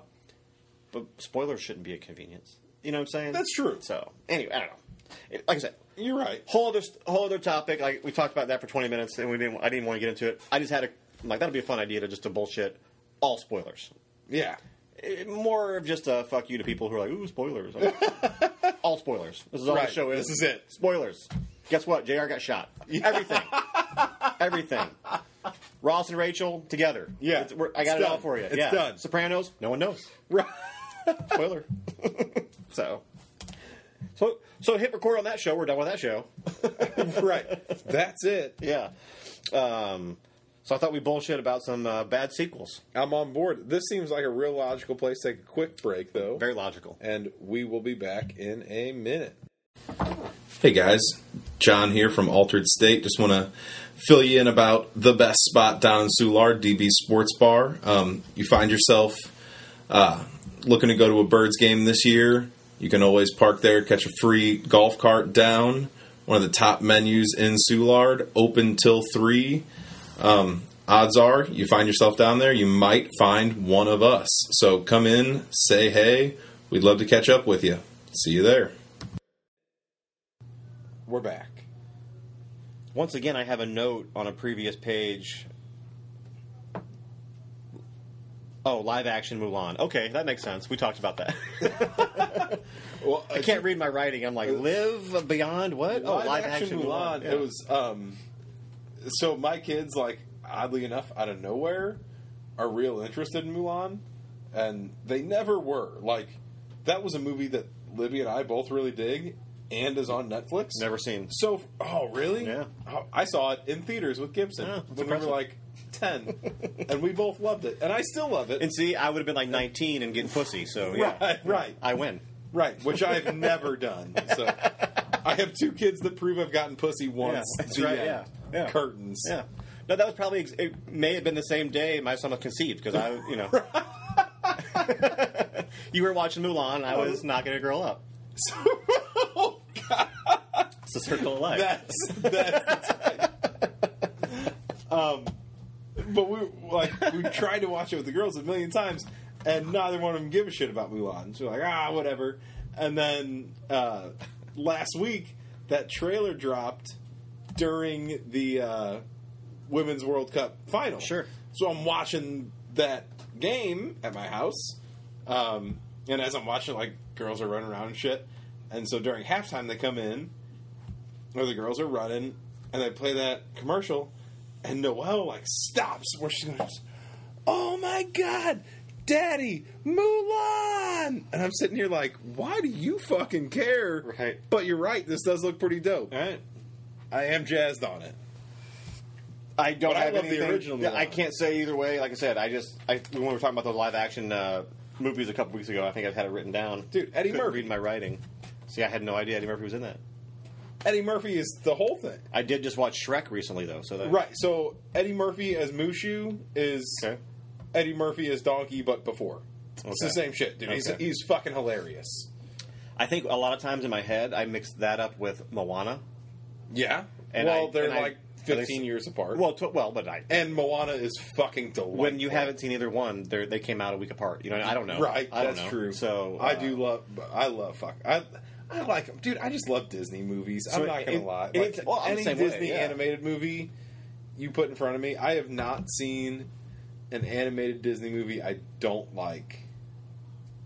Probably ever. I have some I like more than others, but I can't think of one that I dislike. I even like Chicken Little with Zach Braff. That's funny. I'm not ignoring you. We're talking about cartoons, and for like a week here, yeah, I've been all about Boom. They're playing old school Looney Tunes. Dude, I'll pop this on, watch some old school Tom and Jerry or whatever for a few minutes, and Hell yeah. it shoots you right back, man. Watch the Roadrunner, shoot Wile the E. coyote in the Coyote. face with a fucking gun. Right. You know, cartoons. What a strange deal. But you know, I wish this was on on a Sunday morning, basically, as opposed to 11 o'clock on a Sunday night. Yeah. You know what I really have been impressed with? So, like, when the girls were first coming up, I was real frustrated with, like, Saturday morning cartoons because they don't fucking exist anymore. Right. You can't go to network television Nope. and see morning cartoons. Right. And I didn't realize that. Yep. I assumed after I outgrew them, they still existed. Yep. Turns out they fucking stopped in like '96 making goddamn network Anything, cartoons, right. Which was infuriating. However, I have recently discovered PBS Kids. Okay. So what Channel 9 shows in the morning is goddamn wonderful. Really? Like, it's the educational things you'd expect from PBS, but oh my god, have they stepped their game up. Oh. They have Daniel Tiger's Neighborhood, Sure. which is the Mr. Rogers new thing. Yep. But it's really great. Yep. They have the show called Let's Go Luna, Okay. which was made by the same people as Rocco's Modern Life. Okay. I'm familiar with it. Yeah. So yeah, that was a Nicktoon from when I was a kid. Right. That was like, dude worked at a sex hotline. Like, it was a weird show. Right. Let's Go Luna looks exactly like it. So it's the same exact aesthetic. Okay. And it's about these kids that live in like this traveling circus. So every episode is in a different city across the world. Yeah. And Luna is the moon, and during the day the moon comes down and like they adventure this new land together, and the moon is played by Judy Greer. All right. So it's like but it's really fun. It's really good. They have this show called Wild Kratts, which is Okay. about little kids. It's fucking dope. Or it's not about. It's about like these guys that are like becoming like trying to mimic animals. To like do some zoology shit. Okay. I don't know. It's hard to explain, but it's fucking cool. Oh yeah. They got Curious George going, which a classic, Right. timeless. Yeah. And then at 12:30, they cap off and Sesame Street. They still do. Right. So we'll watch that from like. New Sesame Street, right? Like. Oh yeah. Yeah. So when I get up with the kids, we'll put that on at like 7:30 or 8 while we're having breakfast and shit, and they end it the last thing. So they'll do these cartoons, these educational cartoons, all morning. Last fucking thing they show, 12:30 p.m. before they go into their regular daily programming. It's a goddamn rerun of Mr. Rogers. My dude, it's fucking great. It's still great, isn't it? Oh, dude, it still kills. It still plays. And then today. it's even more awesome. Is like Clara always she calls Mr. Rogers Daddy's Daniel Tiger, which I'm so because like I always when they first started watching Daniel Tiger, I was like, this is your Mr. Rogers. That's what I Right. used to tell him. Right. And then now they'll watch Mr. Rogers, and Clara says, "Oh, Daddy, it's your Daniel Tiger." That's funny. Like, yes, I love you. You'll appreciate this little story. So, for the most part, I grew up in Springfield when I was a kid, Missouri. Back then, cable companies were more regional. Yeah. You know what I mean? So, it was either a Saturday or a Sunday morning cartoon. And this is documented. You can go look it up. This happened. Watching Sunday morning cartoons, it's probably 8:30, 8:45 in the morning. I'm watching the Smurfs, I believe it was. Okay. Cuts out, and for about 3.5 minutes, it's just hardcore porn. And then cuts right back into Papa Smurf like nothing else happened. Oh my god! Yeah. So the Smurfs, in a weird way, was my first porn. So John Q. Hammonds had a lot of splaining to do. I don't even know it was him back then. Yeah, I mean, this was... Shit, man, this would have been 84, 85. So cable was still new. Right, You know what I in mean? its infancy. Right. So, and this would have been, we had cable, but this probably would have been a local channel. You know what I Right. mean? But having said that, it also could have been USA, now that I think about it. Because the Smurfs USA Network carried a lot of random shit back in the day. That was like USA Network was like what WGN, it was Right. like one of the, my just a memory bunch of of random USA stuff. Network when I was a kid. So like when I was growing up, Wrestling. right? Well, as a kid when I was growing up, we had cable, but it was 30 channels. Right. So like it's hard to explain to people that grew up with this version of Right, cable. right. Yeah, But totally different USA cable. was like. I remember USA as being the network my dad always watched. Sure. Again, my dad You're totally right, yeah. fucking loved not past tense, still loves weird crime procedurals. Jake and the Fat Man. So like as my a dad kid, was all about Jake and the Fat Man on that channel. my yeah. dad on USA all the time. It was Law and Order. Yeah.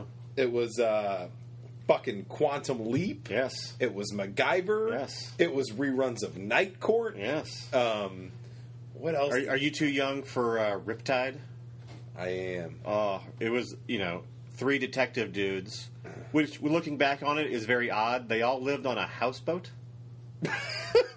Now that I start looking back on this, like, it's very odd. Like, it lived on a What are you houseboat, thinking? and they were private dicks on a houseboat, solving crime like you do. 2 guys were like the muscle, reminded me of like the Duke Boys.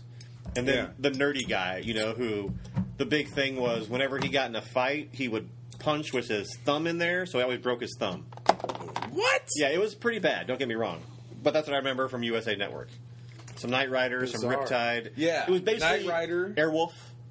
Remember Airwolf? I don't. Jan Michael Vincent. You know Jan Michael Vincent? Oh, you're missing out. That's a classic 80s actor right there.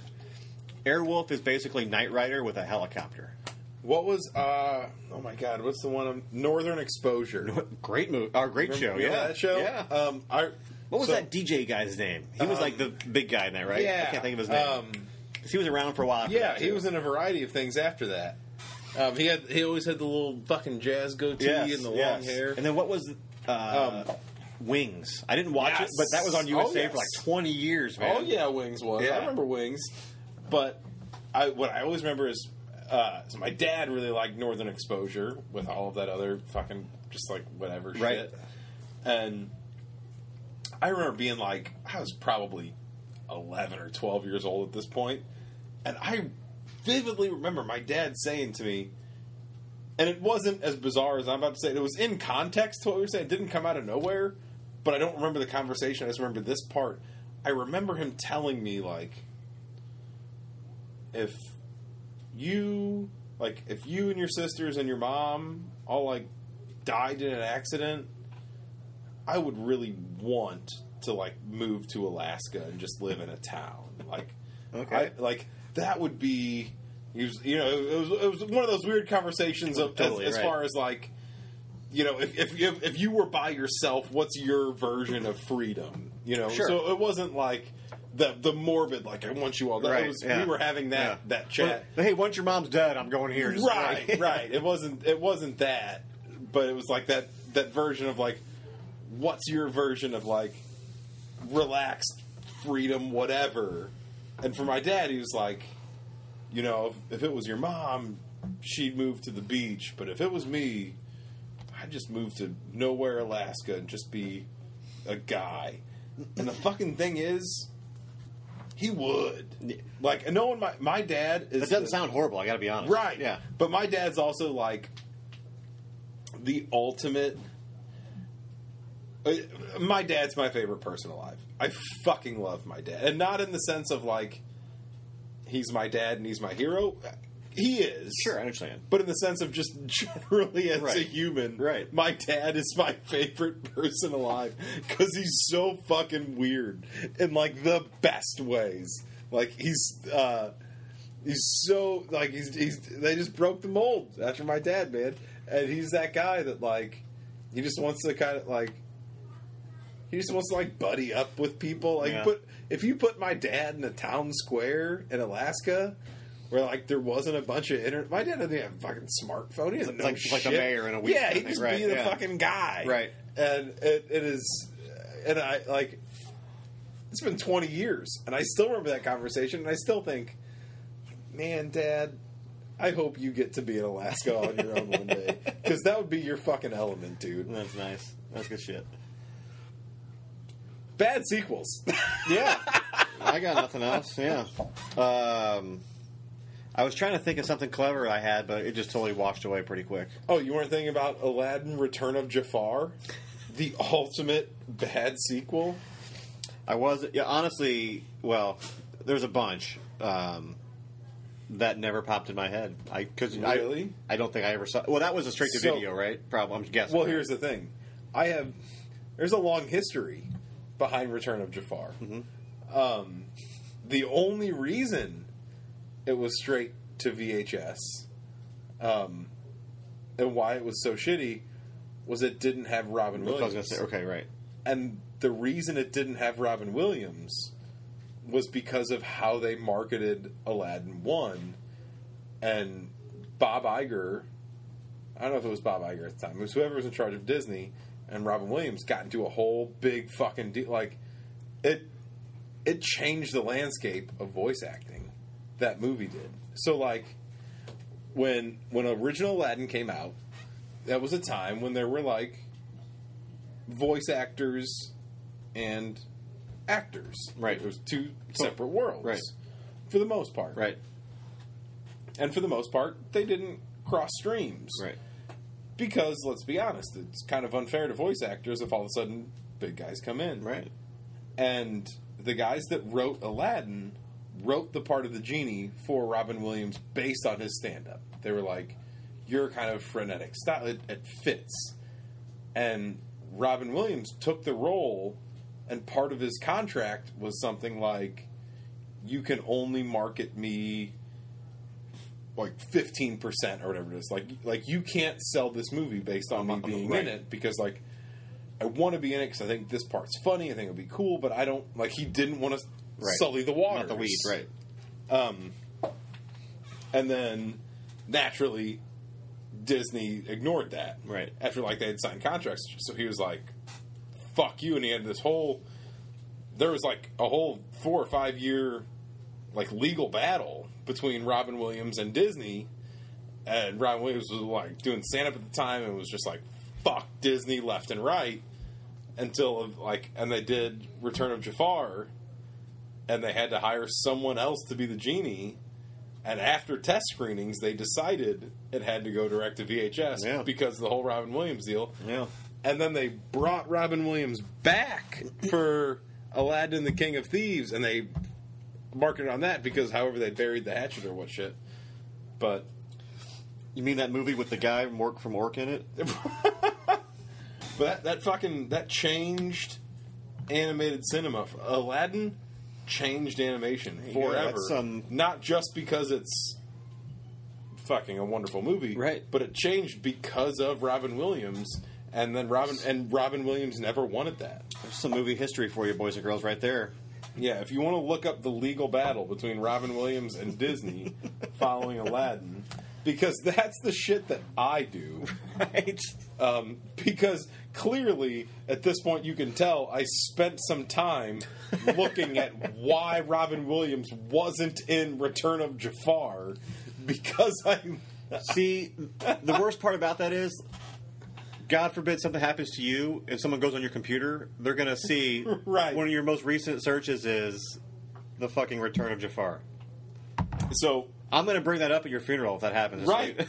So in an equally morbid but unintentionally so place, when we started this podcast, so my wife and I almost started doing a podcast when she was pregnant. Oh, okay, yeah. Because we're both podcast listeners, and we just kind of wanted to do a podcast about reviewing movies. And at the time, the big sale to me was like, one day we're going to have a kid. At the time, we didn't know it was twins. And we found out it was twins. One day we're going to have 2 kids or more. And many years down the road, hopefully, knock on wood, we're going to die. And I want our kids to have a record of us. Sure, yeah. As we are. Yeah. As like I have all the records, like, because it used to be you had the film, like I have pictures that's just a different era now. Right. So I think about that, and now I do this, and I think like, oh, one day my kids are going to be like, I want to hear my dad's voice. Right. And it's going to be their dad saying, fuck Return of Jafar. Yeah, exactly. Because Robin Williams. Yeah. Yeah, we have old black and whites of our ancestors, and they're going to have us clinking beers and fucking talking about Spider-Man. Exactly. That's what my kids are going to grow up. My kids as adults are going to be like, telling their fucking kids, you want to hear your grandpa? Just going to be being like, let me click on this episode. Fuck Tim Burton. Yeah, exactly. Yeah, this is my dad here. Click. This episode is titled Dad's Bush. Right. Who's Tim Burton? Yeah, and why does he suck dick? And why does Grandpa fucking hate him? Don't say fuck. Well, Grandpa did. Shit. Many times. You're right. Yeah. You're right. He did. This is kind of what got me on the whole theme of bad sequels. Caddyshack 2. I made you watch the shitty cat. You didn't even know there was such a thing. I didn't know it existed. I made you watch the trailer, which I was shocked there was a trailer. It's 2019. How are you shocked anything exists? God, I was just that they made it. That they went through the process of editing that into a trailer. Fucking amazes me, because obviously they put no effort into the movie itself. When I think of bad sequels, though, I'm thinking like not shit that like the studio was self-aware enough to make direct-to-video, or in an era that direct-to-VHS was an option, but like what hit the cinema that people were like, this is worth someone's time. Right. As we're talking, Blues Brothers 2 went in my head, so I had to write it down. Or 2000. And how heartbreaking. So heartbreaking. Is that, because I goddamn love John Goodman. Right. Not just because he's a St. Louisan, but he's just a wonderful actor. Right. But Belushi's gone, man. Why would you even attempt it? You gotta let it go. Right. That's absolutely up there. Yeah. Yeah. And like Blues Brothers is such a perfect film. Well, that's like going to see Queen with Adam Lambert. It's like it's not even the same thing. So it's a tribute show, right? And so like I would rather see what's that? Anybody else? What's that Pink Floyd shit that always comes in? El Monstero. Yeah, I would rather see El Monstero. Yeah, knowing that they're a tribute band than see Queen with Adam Lambert or Sublime with Rome. Right, exactly. Right. No, dude, this is it's a tragedy that we don't get to enjoy that later, but it's That's It's what part of life what makes is. the original Right. so important. It's what it is. Right. You can't Yep. you can't sell me that this is fucking Queen. It's not. As much as Brian May is a goddamn genius, you're not Queen without Freddie Mercury. Right. You're just not. Yep. You're just a perm without a guitar. Yeah, Yeah. you're just not. Yeah. I don't care if you're a chemist and you're a genius astrophysicist. Like, I appreciate you and I love you, but you're not Queen. That's right. You can be the astrophysicist. That's you right. can be the guy, Yep. but you're not Queen without Freddie Mercury. That's right. You know what else you're not? Without Keanu, you're not Speed 2. Oh my god! On the boat. I never got through the whole thing, to be honest. Couldn't get through it. I did. One of those movies that, again, if you just title it something else, probably not as bad as you think. Yep. There's no need for that to be titled Speed 2. That was so like It was closer to Titanic 2. when Speed came out, it was what, early 90s, probably 94, Maybe 95. mid, yeah, somewhere in there, yeah. That was one of the movies that like Gibson and I grabbed from Blockbuster all the time. Right. So when we were like 8, 9 years old, we watched Speed all the fucking time. We rented that movie relentlessly. When Speed 2 came out, we were stoked. We were both like, "Yo, my God, Yeah. I can't wait, I can't wait, I can't wait." We rented it, and we even rented it like twice. Like, we wanted to like it Right. and couldn't. And we were goddamn 10. We didn't have discerning taste. Right. And we knew it was bad then. So you love the original Speed. Of course. Do you know the original script? Enlighten me. Jeff Daniels was the bad guy. No. He was in on it with Hopper. No. Keanu had to kill him in the end. Totally scrapped it. And he just died in that explosion in the house. Yep. He was in on it. He was like the inside dude. Cool. That's incredible. I think it's a cool twist. Yeah. It makes you obviously hate that character and the actor, Right. but he was such a likable character. Yeah. That the test audiences were like, we fucking love that guy. And then you make him the bad guy. You're like, fuck. And he was just fucking Dumb and Dumber right before. Right, right. Speaking of bad sequels, Dumb and Dumberer. Yeah. Can that be considered a sequel? Or was it Dumb and Dumber 2? Well, it with the depends on what T.O. you're thinking of. They had the one that was I like... watched the one with Shia LaBeouf, and I watched the one with both of them. Is that like how and they Harry were met both Lloyd or terrible. whatever? Yeah. Yeah, they were both They terrible. both were terrible. They both were terrible. Yeah, so either one, both shit. Yeah. Well, so like, the money grab... It's the one was supposed to be a prequel, but it was like, the second one. well, to me, it doesn't make sense why anyone tries to make... Never mind. It does make perfect sense, but it's foolish. Why anyone tries to make a sequel on a dumb movie that did right. Like, say a... Oh, I love Dumb and Dumber. Right. What I'm Yeah. saying. Dumb and Dumber, perfect. Zoolander, perfect. Yeah, oh, shit, no, Joe terrible. Dirt, Yeah. perfect. Oh, yeah, fuck yeah. I love All them. those movies, brilliant. But they're brilliant because they're really fucking dumb and they're of their moment. Right. Right. All three of those movies had a sequel 10 years after they happened, Yeah. and it was like, why didn't it work? Because none of those merited a sequel. Right. They were all perfect for their time, man. Like, Dumb and Dumber, if you want to talk something, say like, hey man, what is 1993 like? This. Right. Right. What's 1999 like? Joe Dirt.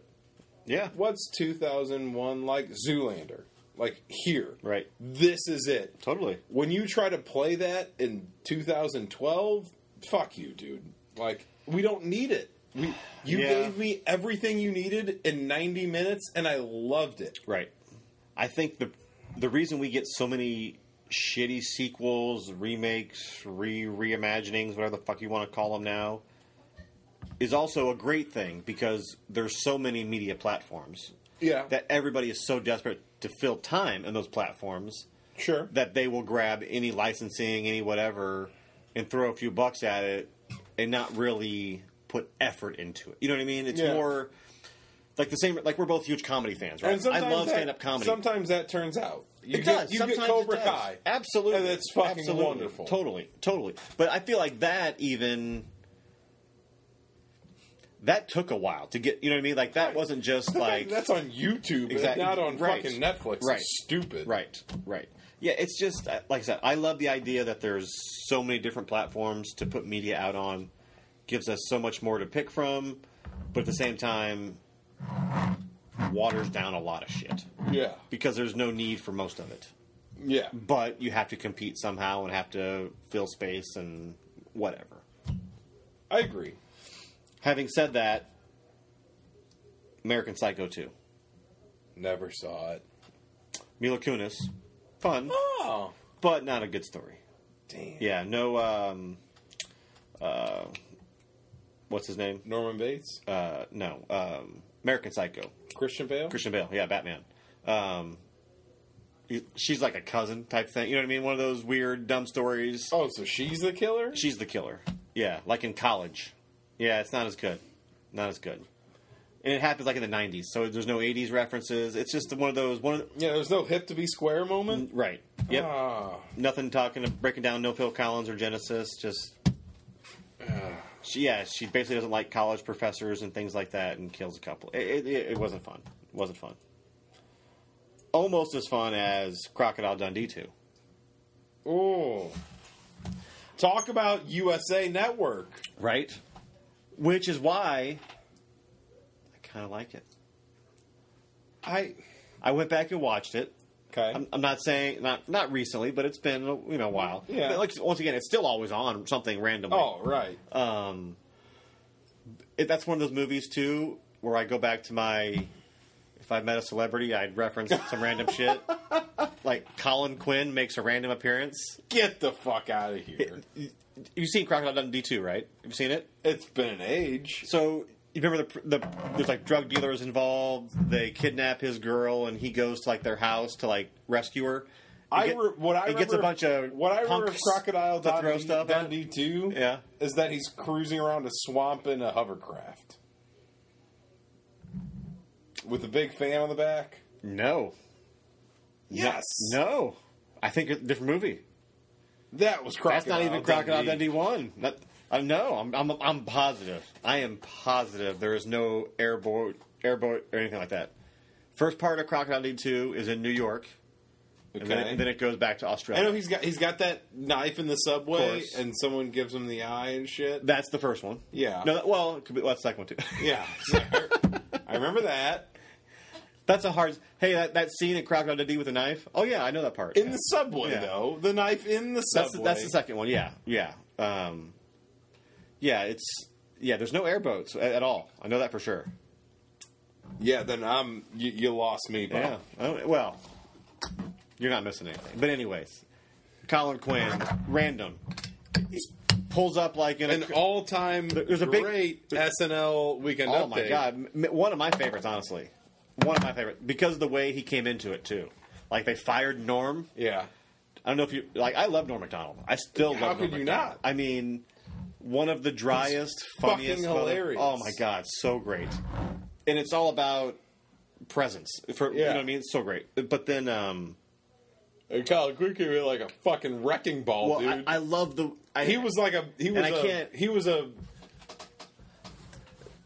Colin Quinn is a rich man's Dennis Leary.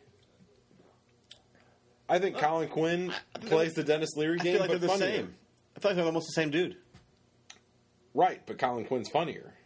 I think Dennis Leary Dennis Leary had has his moments. for a couple years there. I mean, I bought Dennis Leary's album, No Cure for Cancer. His, Sure. Asshole I mean, song. Asshole is right. fucking brilliant. Talk about MTV. right. Dennis Leary was all about that shit. You know what I mean? Dennis Asshole song is fucking genius. Yep. And That makes me. I know I've talked about it before, but they used to play that song on The Point because that was alternative music. Because everything that wasn't classic rock was alternative music. Like it's not even it's fucking comedy. right. Anyways. But no, I love Colin Quinn. But yeah, like I said, he has like half a line in Crocodile Dundee 2. It's like, what are we doing here? And then looks around. That's it. And then claps. No shit. Oh my dude, it's so random. He's wearing a tux, like gets out of a limo. It's just so random. So random. It's just, Oh my god! and it had to be one of those things where like he had to know. It's a gig. Right, someone's buddy of someone. Hey, I know a guy. Sure, throw him in here. We need 3 seconds. Yeah, it's a gig. Yeah, exactly. This is up your alley. Batman and Robin. So we're going there. I'm there. We're going there. Yeah. Is So- it a shittier sequel than Batman Returns? With DeVito, you know. I'm gonna go this place. I don't think it's a sequel. Really? So in my head, Same cast. here's how I look at the 90s Batman world. Batman Returns is a direct sequel to Batman, even though you have The changed yeah, leads. you have the change in leads. Now, Batman and Robin and Batman Forever, to me, are a different saga for a different age. I feel like Batman and Robin. You're just justifying shit in your head. No, but so well. That's when Schumacher. That's the game change. It is. So you have the two Tim Burton flicks that have one very distinct mood and feel and ideology. And then you shift immediately to the Schumacher ultra campy, like, which cartoonish. I know I have done on this podcast, but I'm going to do right fucking now because I can. I will defend Batman and Robin and Batman Forever to the death. Just as I will Val Kilmer. Yeah. Because those movies gave us something that nothing else did, and they existed in a time when comic book movies didn't exist or do shit. But I think with their camp, they were...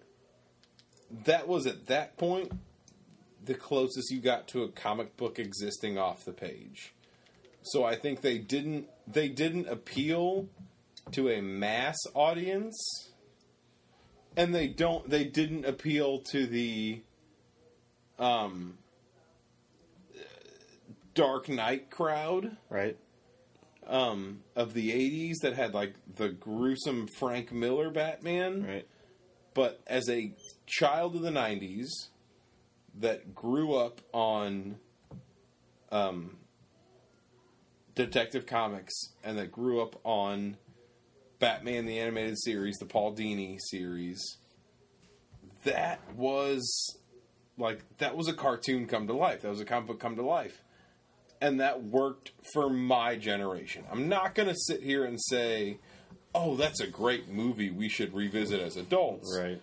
But that worked for what it was trying to be. Like, Joel Schumacher was trying to make a family Batman movie and did really fucking well. I don't care what he... Oh, really? Really fucking well? You're going to sell that one to me? I am, for a family movie, better than Batman Returns, which, again, I think Batman Returns is probably a better movie, but it's a fucking goddamn Dan DeVito in long underwear. Right, I know. It's a whole hot mess. It is. But Michael Keaton's a badass.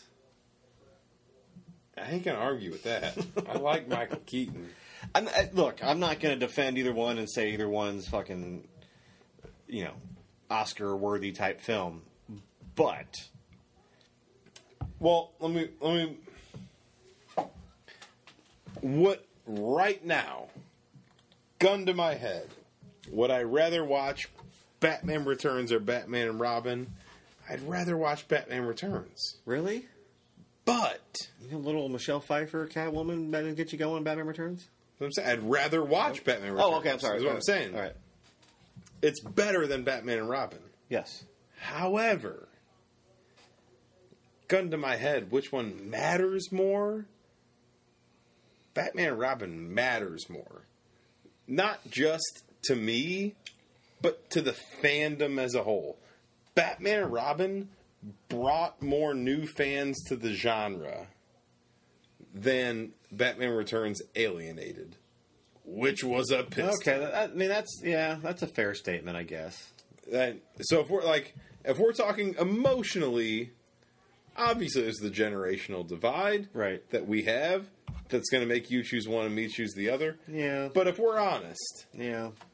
Batman Returns alienated a lot of folks, and Batman and Robin brought a lot of new fucking comic book buyers into the stores of comic book shops. I see that point, but it's also like, It opened the door in a time that doors weren't open. yeah, you're like negging Batman and Robin though, kind of to justify our returns, to justify Batman and Robin, make it feel good. Yeah, sure. It's like, and this is totally politically incorrect, but it's like being the tallest midget. It's really not that impressive. Right, but we're talking about bad sequels. That's true. Well, we're They're bad. that's right. I get, yeah. It's They're like, both bad. of the bad, which Right. is, yeah. I'm fair. I'm not going to sit here and say fair. either one is my favorite That's fair. movie. Yeah. There's a reason I haven't watched either one in the last 15 years, and I have terrible taste in shit, Right. and I haven't watched either one Yeah. in a long time. I will agree with that. You do have some terrible taste in shit. Right. It's not. I feel like we've been talking forever, but I got two more I want to get to. Yeah. Boondock Saints, Oh, because I loved the first one more than anything. how brilliant was the first one? The greatest. Did I ever tell you about how the second one came to be? I don't think so. So, Which, that one I also saw in the theater. really? It was me and like two other guys. Wow. Yeah. So the second Boondock Saints, it was like 8 years later. Yeah. The guy who wrote Boondock Saints was like a Boston cop. He was like a Boston. Maybe he wasn't a cop. He was a guy. Now that you're saying this, it's familiar. We haven't done it Yeah. on the podcast, but some of this sounds familiar. Yes, go ahead. please. And he kind of recorded it as he wrote it, very much kind of like how Sylvester Stallone wrote Rocky. It's just kind of like it was his. Right. It was his story. Wasn't supposed to be a sequel. It was wasn't the even more to tell. Right. It was the story that he had. Right. It was what he had to say, and he said it. And then it did so goddamn well that then they pushed for a sequel, and there was a whole documentary that was on Netflix in the early days of Netflix streaming. This was like 2010, when all they had was like NBC TV shows and documentaries. Right. And I remember watching this documentary about the making of Boondock Saints 2. And it was about how like this dude lost his mind and he got in all these weird fucking lawsuits. Like now I feel like I gotta look it up to be actually Please, no. factual because it's fucking bizarre. Fact checking on Altered State podcast. There's about to be because I'm about to slander the fuck out of this dude. See, that's the great thing about the title is Altered State can mean so much. We could just say we're in a multiverse. That's true. In this universe, this was true. But I am. Where I was about to go was going to slander the fuck out of Troy Duffy. Okay. So, movie career.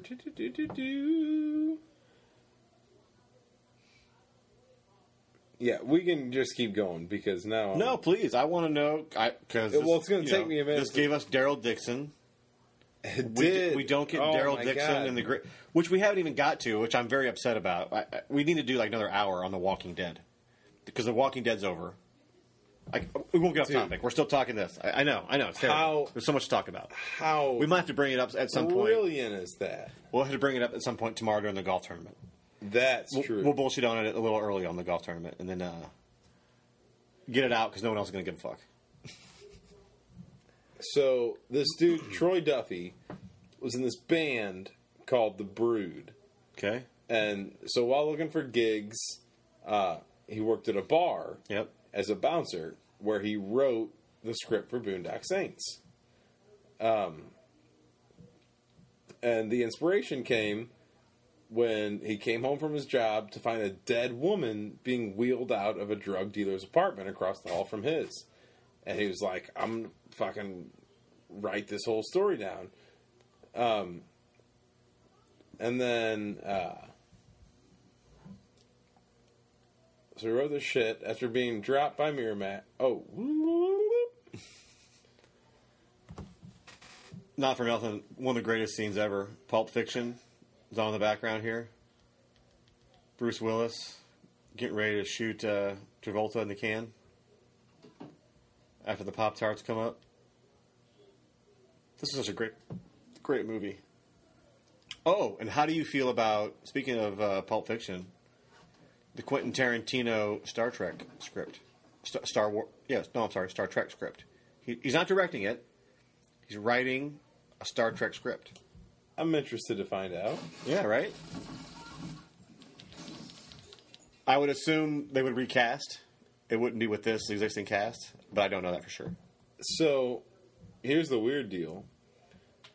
When it was first optioned by Miramax... This is Boondock Saints. Yes, yeah. Boondock Saints. They wanted to get Stephen Dorff. I thought they only do touching movies like the piano and the crying game. Sorry. Nice play. Yeah, I'm sorry. They want to get Stephen Dorff from True Detective and The Power of One, and fucking Mark Wahlberg. Stephen Dorff, you mean from Blade? Yes, from Blade. You're right. From Blade and Mark Wahlberg. And the e-cigarette commercials. To play the brothers. No, see, I'm down with that. And then... Boston guy. Fucking... and that would have been early Mark Wahlberg, so... And fucking Swayze to play the Willem Dafoe character. I can't see Swayze dressing up as a lady and taking... And Willem Dafoe killed that. Killed it. Doesn't get enough credit for that role. But Miramax wanted Sylvester Stallone for that role. No, never. No way. Horrible casting choice. Miramax preferred Sylvester Stallone, Bill Murray, or Mike Myers for that role. They would have put Mike back then? I mean, had he even done a Wayne's World movie December yet? of '97. And then Miramax pulled out of the project. So after being dropped, still believing the film was a hot commodity, Duffy convinced William Morris Agency to help him market it to other studios, which was where the independent studio came in, and Duffy directly hired Sean Patrick Flanery, Norman Reedus, and Willem Dafoe to play it themselves. First aired at the '99 Cannes Film Festival. And then, alright. So Duffy's story is featured in the documentary Overnight. Because he was in 2003. After a number of years, he returned for the sequel Boondock Saints, All Saints Day, which was released in 2009. So yeah, it was fucking 12 years after development. Yeah, it was just too much of, they put William Dafoe in it for 3 seconds. It was just bad. What was his name? Rocco, the guy who died in the first one. That scene, great, but it just it wasn't, it was a totally different genre almost all of a sudden than the rest of the movie. So it took you out of it. Yeah. All of a sudden he's standing in the middle of the garden on that Bruins ice. It's just, it just wasn't, I don't know. And at the same time, like I said, I love the first one. Well, it seemed like it made my pea coat cool. Well, the first one was clearly someone who had a story to tell. Right. And the second one was someone saying, someone's going to give me an audience. Right. Let me be weird. Right. Because, for me, I feel like if I had the balls to make a movie, I feel like I have one good story to tell. I think we all do. I think every person has a good story to tell. But I think it takes a really special type of person to tell multiple stories or to tell a long story. Right. Honestly. And I think we have an issue society-wise where when someone tells a story that makes us feel something, we get excited. We're like, let's give that person more money. It's like, well, that person might have spent their nut. Right. And shit, once Well, upon a time, that person it changes was okay. when they get a lot of money. So right. it's not the same. You can't tell that story anymore. But I mean, once upon a time, one was enough. Right. Like, right. Yeah. One person just gave you their fucking soul Right. in a really beautiful way. You should probably just accept that. Yeah. And if they approach you with another story worth telling, then good on them. Right. Tell that story. Right. But they probably won't. Right. Right. Let's not hound. Like, I mean, Right. if you think about the number of people that have multiple great stories in them, 10 or 15 of them, Right. Maybe. Right. There's your Quentin Tarantino's, your Right. Steven Spielberg's. But with those examples, they take a lot of time between projects. Right. So a lot of these sequels that we talk about, sure, they come out years after the original, but they're put together pretty fucking haphazardly and just kind of And they're based exclusively on that. right. It's like, can we get original. one It's like, star from the original? fuck, You know what I mean? dude. I don't have it on my list. I don't even know if you know the movie. It's not a huge movie. Green Street Hooligans. Oh my god! Of course. I They love made the a movie. sequel. They made a sequel, and it's garbage. No way. That movie was The wonderful. only With origi- Elijah Wood, Yeah, and and Charlie Heaton. yes, no, wasn't Heaton. The one from Sons of Anarchy. Yeah. It's not Heaton though. I can't think of his name. It's an H. he was also in.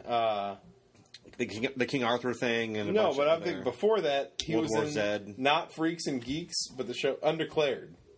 Yes. Yeah.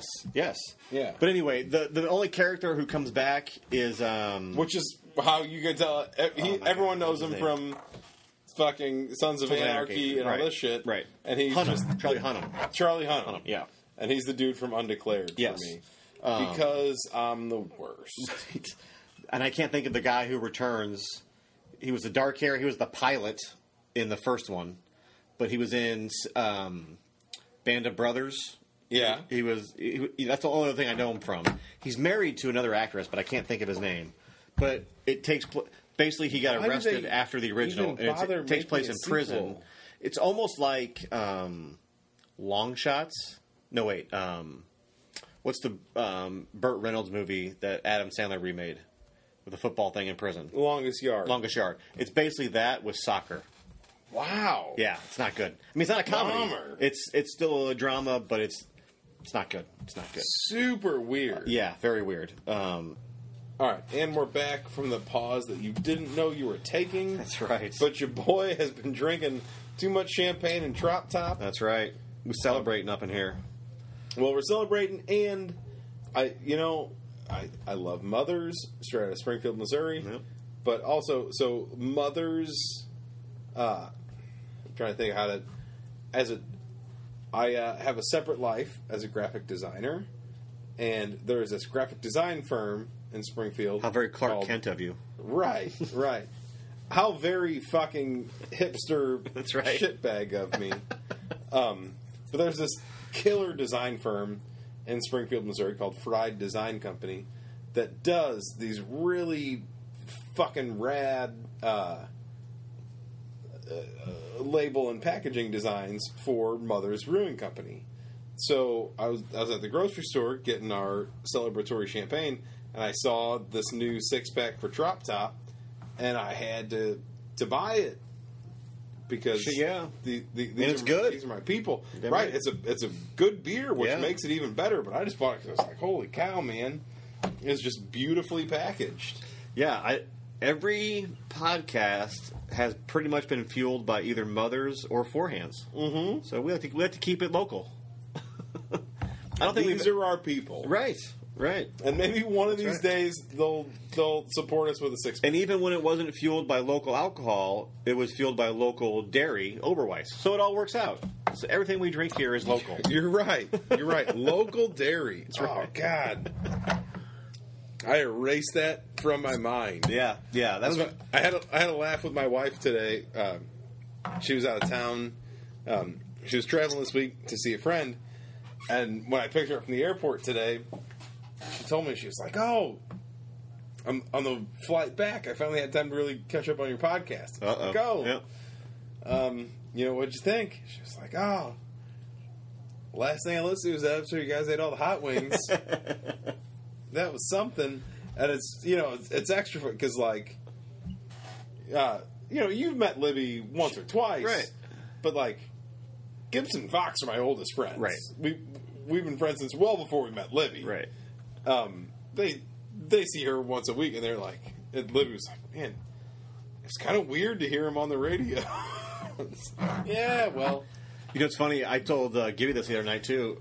I've had more, not like necessarily like criticism or whatever, but more feedback from that episode, just like random people, like that, family, whatever, like on Facebook, whatever, that I don't talk to on a regular basis, being like, hey, I heard that hot wing thing, man. So I don't know if that just touched more buttons or whatever, but... I think you gotta eat some weird candy is what I think. I'm and Gibby's down for... He's like, anything food involved, let me know. Yeah, that's what I was talking to him today. I was like, hey, man, I'll get you on tomorrow for a little absolutely, bit. man. He's like, well, I gotta do this. Like, nah, man. Right. No, yeah. You're getting on. Yeah. Yeah, I'm down. The candy thing, sign me up, because I want some Pixie Sticks, I want some Fun Dip, I want some bottle caps, I want candy. Candy. Yeah. We got to get online and do that episode. We might have to get Dr. Fox to sponsor, because we're going to need some fucking teeth cleanings afterwards. Facts. But we're going to need to get online and get some special ordered shit. Yeah. I even want to do like some, not necessarily on that episode, but some weird ass candies. Like I want some crickets and chocolate type shit. I've never tried it. I'm not saying I want to, but I think it'd be fun to listen to. Yeah, I would do 2 episodes. We got to do one of like the candy we grew up on that you have to special order now. Sure. And then one of like the weird shit. Right. I'm in. Fantastic. So we'll wrap this bad boy up. A couple more bad sequels. What do you got? Go. I took up a lot of time at the end there. You go. No, man. If I'm thinking bad sequels, Donnie Darko sequel. Didn't know there was. No, I did know there was one. Didn't see it. God. Yeah. It was. So I put it right up there with Boondock Saints sequel. That's why I didn't see it. Donnie Darko is such a brilliant piece of fucking cinema. And not just because it's super well written, but like that version of young Jake Gyllenhaal sells it. Right. Like, yeah. He was the perfect actor at the perfect time to deliver. And that one shitty mom at the door that says, you know what, Barb? Sometimes I question your dedication to Sparkle Motion. It's fucking hilarious. Yeah. And it's goddamn genius. Yep. When that movie, that ship sailed, and then the dude followed up with Southland Tales, which we had talked about recently, which I goddamn adore, but it's a hot mess of a movie. They then, a couple years later, did S. Darko. Okay. And released it like straight to Netflix. And it was when Netflix wasn't buying IP. Like this was 2011 probably. So like still CDs in the mail kind of shit. I'm saying I was living in Springfield. I moved out of Springfield in November of 11. Yeah, so it was still through the mail shit. So yeah. So like this was, well no, it was streaming. Okay. But like the early days of streaming when like they were just renting shit essentially. But like I remember watching it in Springfield absolutely 10 years ago at this point. But it was fucking like Donnie Darko is such a genius movie and so well put together and so well acted. And then a few years later, Southland Tales, I love, but I'm not going to convince anyone it's a good movie. Right. Yeah. Right. Yeah. And then they gave me S. Darko, which was all surrounded around Donnie Darko's little sister. In that movie, he had his older sister and him, and then his little sister who was in Sparkle Motion. Right. So this whole one, it didn't have any of the same cast, but it was about his little sister. And fuck, was it bad. I'll bet. I can just imagine. Yeah. I think I saw previews, and I'm like, I got no... Right, it was so dumb. Did you see it in theater? No, I saw it on Netflix. Okay. Because it was released just Netflix. straight that way. Yeah, I'm sorry. Well, I mean, I think, like, even original Donnie Darko, was much an independent like, movie, right? so, It was yeah. much like Boondock Saints, Right. that like Right. I think- Didn't get big till after it was released. On right. DVD. Like Donnie Darko, I saw on VHS for the first time. Yeah, didn't- I mean, Boondock Saints I didn't see in the theater. You know what I'm saying? Yeah, like I didn't I know if s- it was released in the theaters. yeah, like that's what I'm nationwide. saying. Like you know, when I so. think about Donnie Darko, fuck, dude. I mean, almost like most early Kevin Smith shit. You know, you yeah, didn't like get- I saw it on a VHS in my buddy's basement. I couldn't Right. even tell you. right. I know I didn't seek out and find it, but I know that Andy Alton, that's who showed it to me. Okay. Andy Alton, who Excuse me. is one of the brain children behind Infinity Skate Shop in South County. Yeah. All right. I got 3 on my list. I want to talk about one. Okay. I want you to pick the one. All right. First one, I'm not a fan of. I could give a fuck about Spit 'em. Blair Witch 2.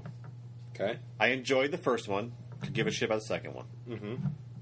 The Matrix sequel. We don't have time.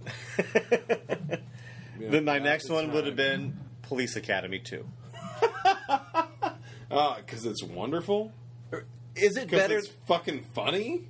But is it?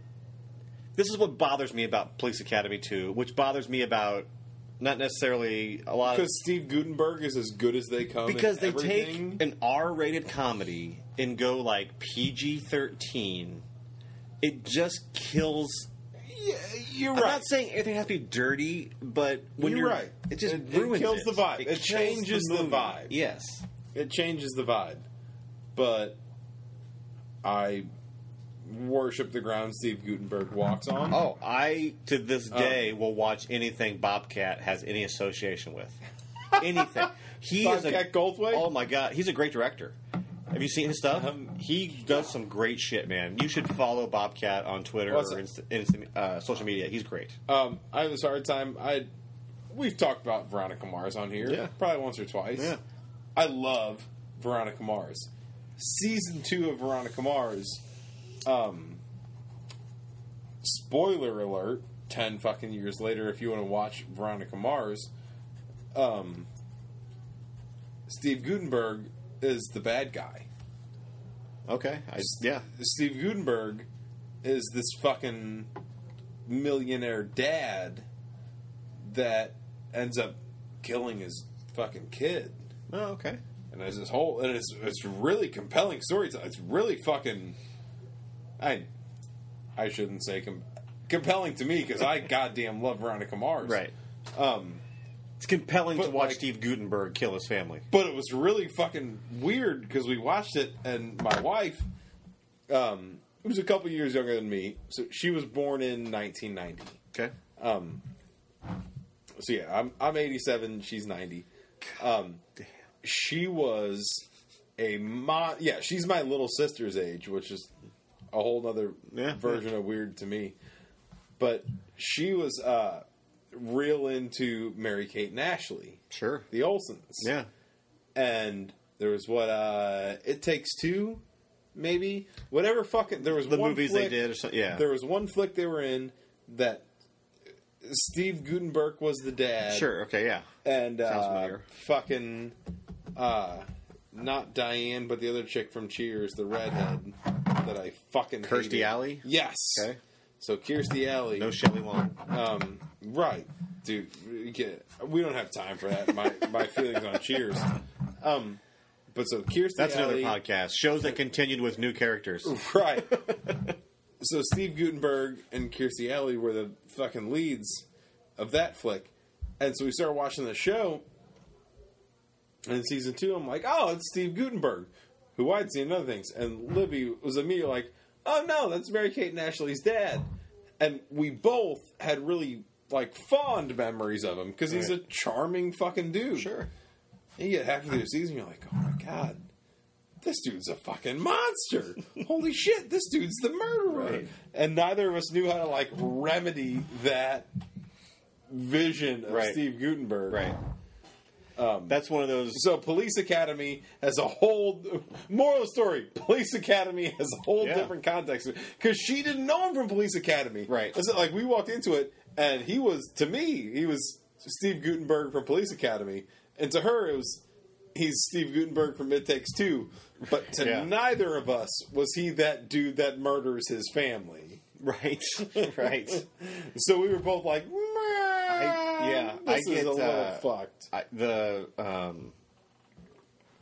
I watch Steve Gutenberg, and for whatever it takes me back to when I'm a kid right away. Yeah. It could be something modern, it could be old, but I see Gutenberg and I'm 80s. It's 80s right away. I love me some Gutenberg. Original Police Academy to me is fan. Don't get me wrong, I like Police Academy 2. I really do. I like Police Academy 2. And it's so funny when you say, I'm sitting here listening to myself talk about Police Academy 2, and it's fucking insane. I spend my nights talking about Police Academy 2 and let people record it. And this is what our kids are going to listen to. Right. Is that like right now my kids are toddlers. Yeah. Like, at least your kid was old enough to be on the show. So my kids are toddlers, bro. So to my great grandchildren, I want to say, go watch some Gutenberg. I'm not sure how you're watching your stuff, But not creepy, Right. kill your family Gutenberg. watch the but Police like Academy Gutenberg. Police Academy Gutenberg. Well, you know what? I went not recently, but I've seen parts of Police Academy. Now they show it on TV, like regular TV, and they edit it all out. You put that on HBO, it's almost hard to watch. Some of it, Really? everything is so racist and it's like so over the top. Like, Really? I haven't seen Police I Academy. mean, it's not horrible, Years. but anytime they reference anybody with Asian descent, it's hardcore, stereotypical Asian. You know what I mean? Wow. Yeah, you can tell it's just like probably an Alaskan guy who lives in California, and they're making him do like the Asian voice. You know that kind of Yeah. stuff. And the first Police Academy, like I said, it was R, so a lot more nudity. Yeah. A lot more like black stuff. Yeah. Like when you first meet Michael Winslow, the guy who does all the Yeah. voices, you know, he's in jail getting arrested, and you know what I Yeah. mean? So it's much different theme than the happy go lucky look at the funny police guys in the second ones. You know what I mean? Going forward. But having said that, it's still pretty goddamn. It's the same as like Blazing Saddles. You could never make that ever again. But No. at the time, and the way they got away with it was because Richard Pryor wrote all of the black jokes. Or he wrote all the Richard Pryor white wrote jokes. the Jew jokes, and Mel Brooks wrote all the black jokes. And since they were both cool with it, everybody else was like, I guess we're cool Yeah. with it. Right. So, I guess this is okay. Right. Which I still watch that sometimes. I'm like, ooh, that's rough. I was watching with a buddy relatively, this is probably 5-6 years, so I say relatively recently. But like the whole fucking scene where they're really going to town joking about rape. Yeah. like yeah. I was Yeah. sitting there with my buddy and I'm like, we had a laugh like on the first kit and I was like, ooh. Yeah. Well, shit. Right out of the gate, they're all working on the train. The Asian guy falls over, and the first thing you hear in the movie is "Dock that chink a day's pay for napping on the job." That's the opening line. You know, You know what I mean? What's fucked up is I think a lot of humor is based in the idea that people are decent people. Right. Right. So, Yeah, that's true. Yeah. which is a shame that it turns out most people aren't. Right. Because I think like there are a lot of jokes you can make that are inherently funny in their lunacy. Like Right. to me, Right. there are times, you know. Maybe I'm going to be uncouth. I know it's hard to talk about it without using certain words. but I Right. know Well, you're what I'm right. saying, maybe I'm going to be uncouth and look bad. But, like, there are times that, like, people have made jokes about X, Y, and Z that have made me laugh.